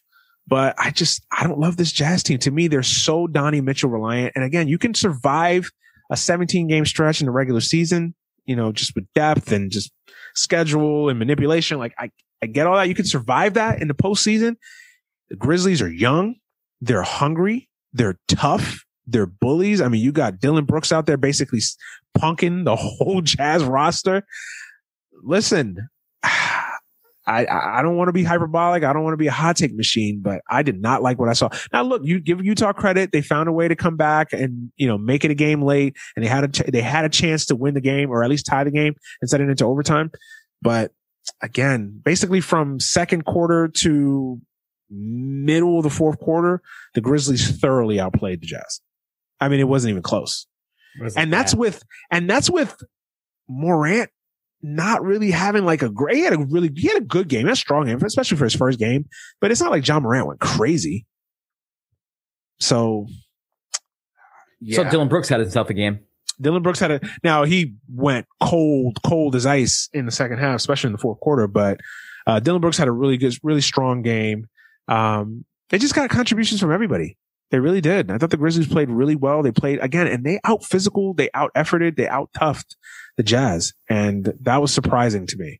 And I guess I'm so down on the Jazz is because, again, the Jazz are one of these teams that it just never seems like, this is what bothers me with basketball now. It's like all these teams, they have one way they want to play, and that's it. Like, there's no deviation. There's no plan B. Nothing. Right. There's not a plan B. Hell, forget a plan B. There's no plan C, D, nothing. We're going to shoot threes. And if they go in, great. We're great. If they don't, We're just going to, I mean, they're just lobbing threes. That honestly, that's what makes the Lakers to me so unique because they do have that. The Lakers can go different directions. They're probably one of the few. Yeah. Even the Warriors, for all the Warriors had different ways of beating you when they were at their peak. Like some of these teams, I mean, like the Jazz, I mean, they're going through a stretch there where they couldn't buy a hoop, like drive to the basket, create a little simple pick and roll act. Nothing. It's just 3, clank, like George's Niang. Like, what the fuck are you doing? Like, drive to the basket, get an and one, get something, be creative. Like nothing. It's like they're wired one way to play, and that's it. And if they don't, and if it works, and if it doesn't, then it's like, oh, we're just gonna go down shooting.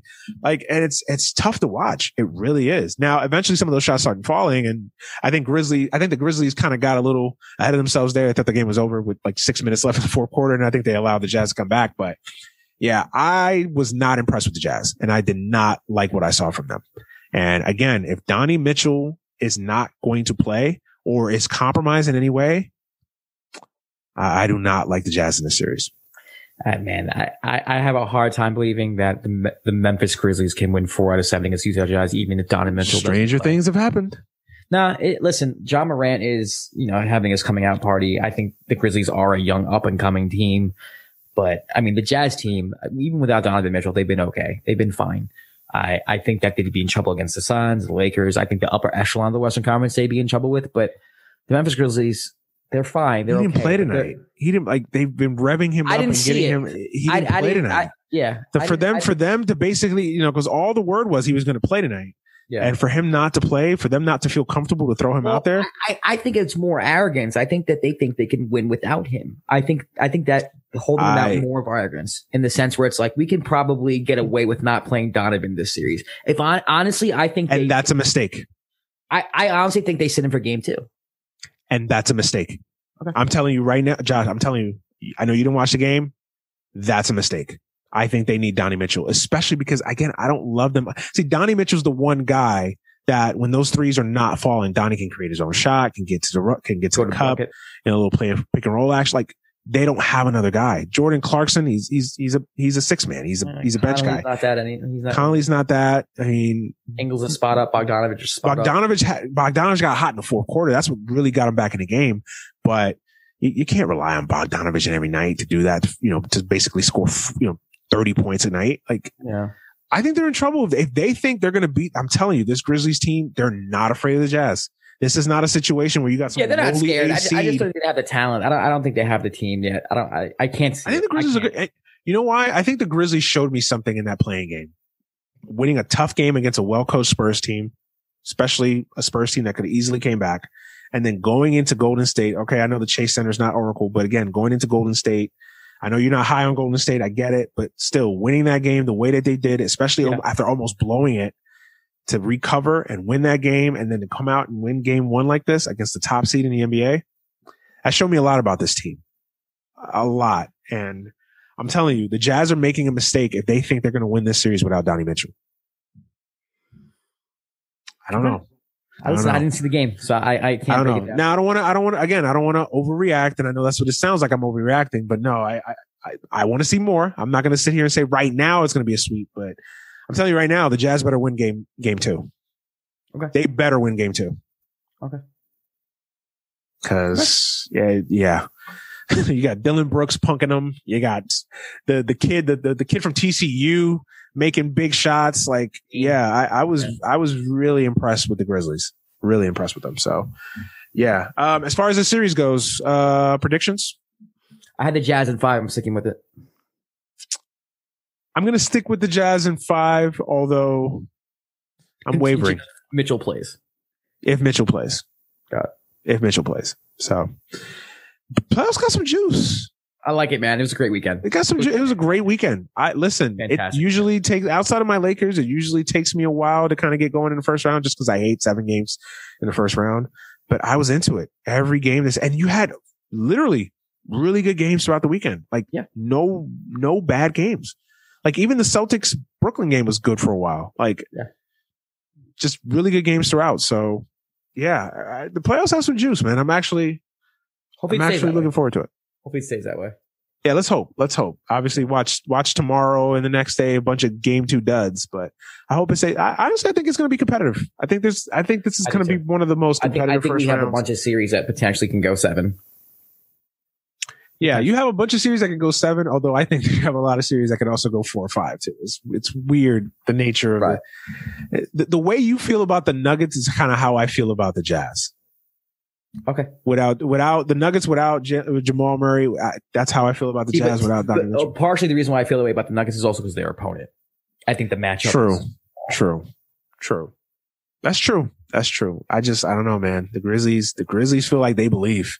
The Grizzlies are not here to just make it a 6-game series and path it. Like the Grizzlies, if you would have saw the Grizzlies tonight, you would have thought like, oh, these motherfuckers think they can win this series. Yeah. I mean, and you should, right? But you're playing. You would think, right? But yeah, they're not acting like normal kids, 8 seeds. Like they're acting like, yo, we're not afraid of Utah, especially if they got Donovan Mitchell. Like, yeah. You know what's crazy too? Like Grizzlies, like let's just hypothetically, they played the winner of the Mavericks Clippers. And if the Mavericks beat the Clippers, you can totally sell me on the Grizzlies beating the Mavericks, which would then put the Grizzlies in the Western Conference Finals. Can you imagine I'm not gonna go that far. I think that the Mavericks would probably beat the Grizzlies. I think I could say that would be 7. That's 6-7. Yeah. Oh, that's 7 easily. Yeah. You could sell me on the Grizzlies winning that series. And that would be I would actually like to see that matchup. Valanciunas would eat the fucking Mavericks alive. Yeah. Alive. Like, when did Valanciunas become this much better than he was in Toronto? Like, remember in Toronto, he was a stiff? Yep. And like here, he's like... He'd eat him alive. Yeah. Yeah. No, listen, the playoffs got some juice. I like it. I think it's good. I think it's coming out at the right time this year too, where, there's not a lot going on the sports calendar. Baseball's in May. It's May baseball, so it is what it is. Yeah. Football, it's in its dead period. You don't really have a lot of stuff going on. There's nothing in golf, nothing in tennis, nothing going on. So I think it's coming at the right time too. And then you got crowds back. It feels normal. Yeah. I playoffs have some juice. So I'm looking forward to see if this continues and where we go from here. So I think we got a bunch of really good series and, I think that's it for this week. I think playoff heavy, AGS this week. Anything else you want to share? Anything else that's on your mind about the weekend playoff action? Honestly, all I have on my mind is basketball. That's all I have.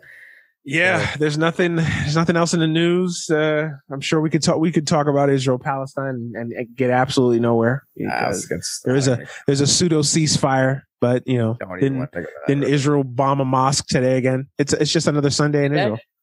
I thought I saw that they bombed another one. Maybe they did. Maybe they didn't. It's a typical Sunday in Israel. Just just apartheid and it's just a typical Israel Sunday. I haven't kept up with anything political or current event related since the playoffs started. Yeah, this week has I've just been so busy. I haven't really. I mean, I've in and out. Marjorie Taylor Greene said something stupid again, and. What else is new? I think your boy Matt Getz stuff is still coming out about him doing coke and you're trying to provoke me. No, man. No. It's late. It's late on your end. I know we're gonna get out of here. Going down my list of like Mitch McConnell did this, Ted Cruz said this. Like it's just No, we could listen. We could run down the gamut of stuff, the CDC recommendations on the masks and all that. Real quick on that, look, it is what it is. If you want to wear a mask, wear a mask. If you don't want to wear a mask, don't wear a mask. It's almost like the CDC is like spinning this wheel and whatever the wheel. I think the CDC just said, fuck it. Like, look. I don't think they said fuck it. I think if I'm going to just give you like an educated guess, I think they don't know. I think they're rolling with the punches as what the hell this virus is, how deadly it is. There's different mutations of the virus. Things are going back to normal. You have places like Texas that are not wearing masks and are doing fine. So it's like, well, maybe that we can do this. And it's like, they're just kind of like, everything is just like, we have pretty much, I wouldn't say defeated the virus, but we're in a really good spot right now. I don't say we defeated the virus, but we've weathered the storm. We did more than weather the storm. We haven't defeated the virus, but we are looking like COVID cases are we're managing it. We're managing it. I would say more than that. I don't think it's over. I'm not saying we're in the whatever adjective you want to use. I think that we've gotten past the worst part. Now it's just about just adjusting to it, accepting it that COVID is here for the foreseeable future, and that, you know, the vaccine is readily available. Again, issues with vaccines or whatever, it's there. It's about, like I was telling my wife the other day, it's about personal choice. The vaccine's available. Either you want to take the vaccine or you don't. You want to wear a mask? Wear it. Great. Woohoo. One way or another. We support you. If you don't want to wear a mask, woohoo. Support you if you don't, whatever. That's your right. I'm over it. I'm over the politicization of it. It's like people are going to do what they want to do. You have the information. It's been out there. You can either choose to believe the CDC. You can choose to believe your local county and city and municipal governments and their health departments. You can choose to believe whatever you want to believe. At this rate, like, it's there. The information's out there. Research it, find out what works best for you, and make a personal decision. Yeah. Couldn't say that better. So. All right, man. I think that is it. I think this is the most basketball heavy AGS we've had in a long, maybe ever. That's a good thing. Hey, it's the start of the NBA playoffs, man. We might have more of these. Who knows? You know, we may be back in 2 weeks, and who knows? Biden blew up the world. Who knows? Or Israel, you know, might have murdered some more Palestinians. Who knows? Man, don't get me started on. Who knows, man? Who knows? Don't get me talking about. No. I'm not trying. Trust me, I'm not trying to goad you into it. Nah. We'll get out of here for sure. But as always, man, thank you guys for listening and supporting the show. You guys know where to find us on Twitter. You can find the show on any podcast platform out there, wherever you get your podcasts at, we are there. You can follow this podcast on Twitter at AGS Pod, Instagram AGS Podcast, and of course Facebook Any Given Sunday. Josh, you want to tell the listeners anything before we get out of here? Yeah, Dime with Josh Rodriguez on all podcast platforms, trying to do 2 episodes a week for the playoffs because episodes get really old if you don't update them. Yes. So trying to do 2 episodes a week. So look out for that. Just search The Dime with Josh Rodriguez on your favorite podcast platform. Plus the narrative changes around. Like, hell, even by the time people listen to this, like Monday and Tuesday, the whole complexion of what we talked about changes. Everything changes. Yeah. It's like, Yeah. But for sure, go make sure you follow Josh on Twitter as well. Make sure you follow the Dime on Twitter. Go check out all the stuff that he's got going on Undefeated as well.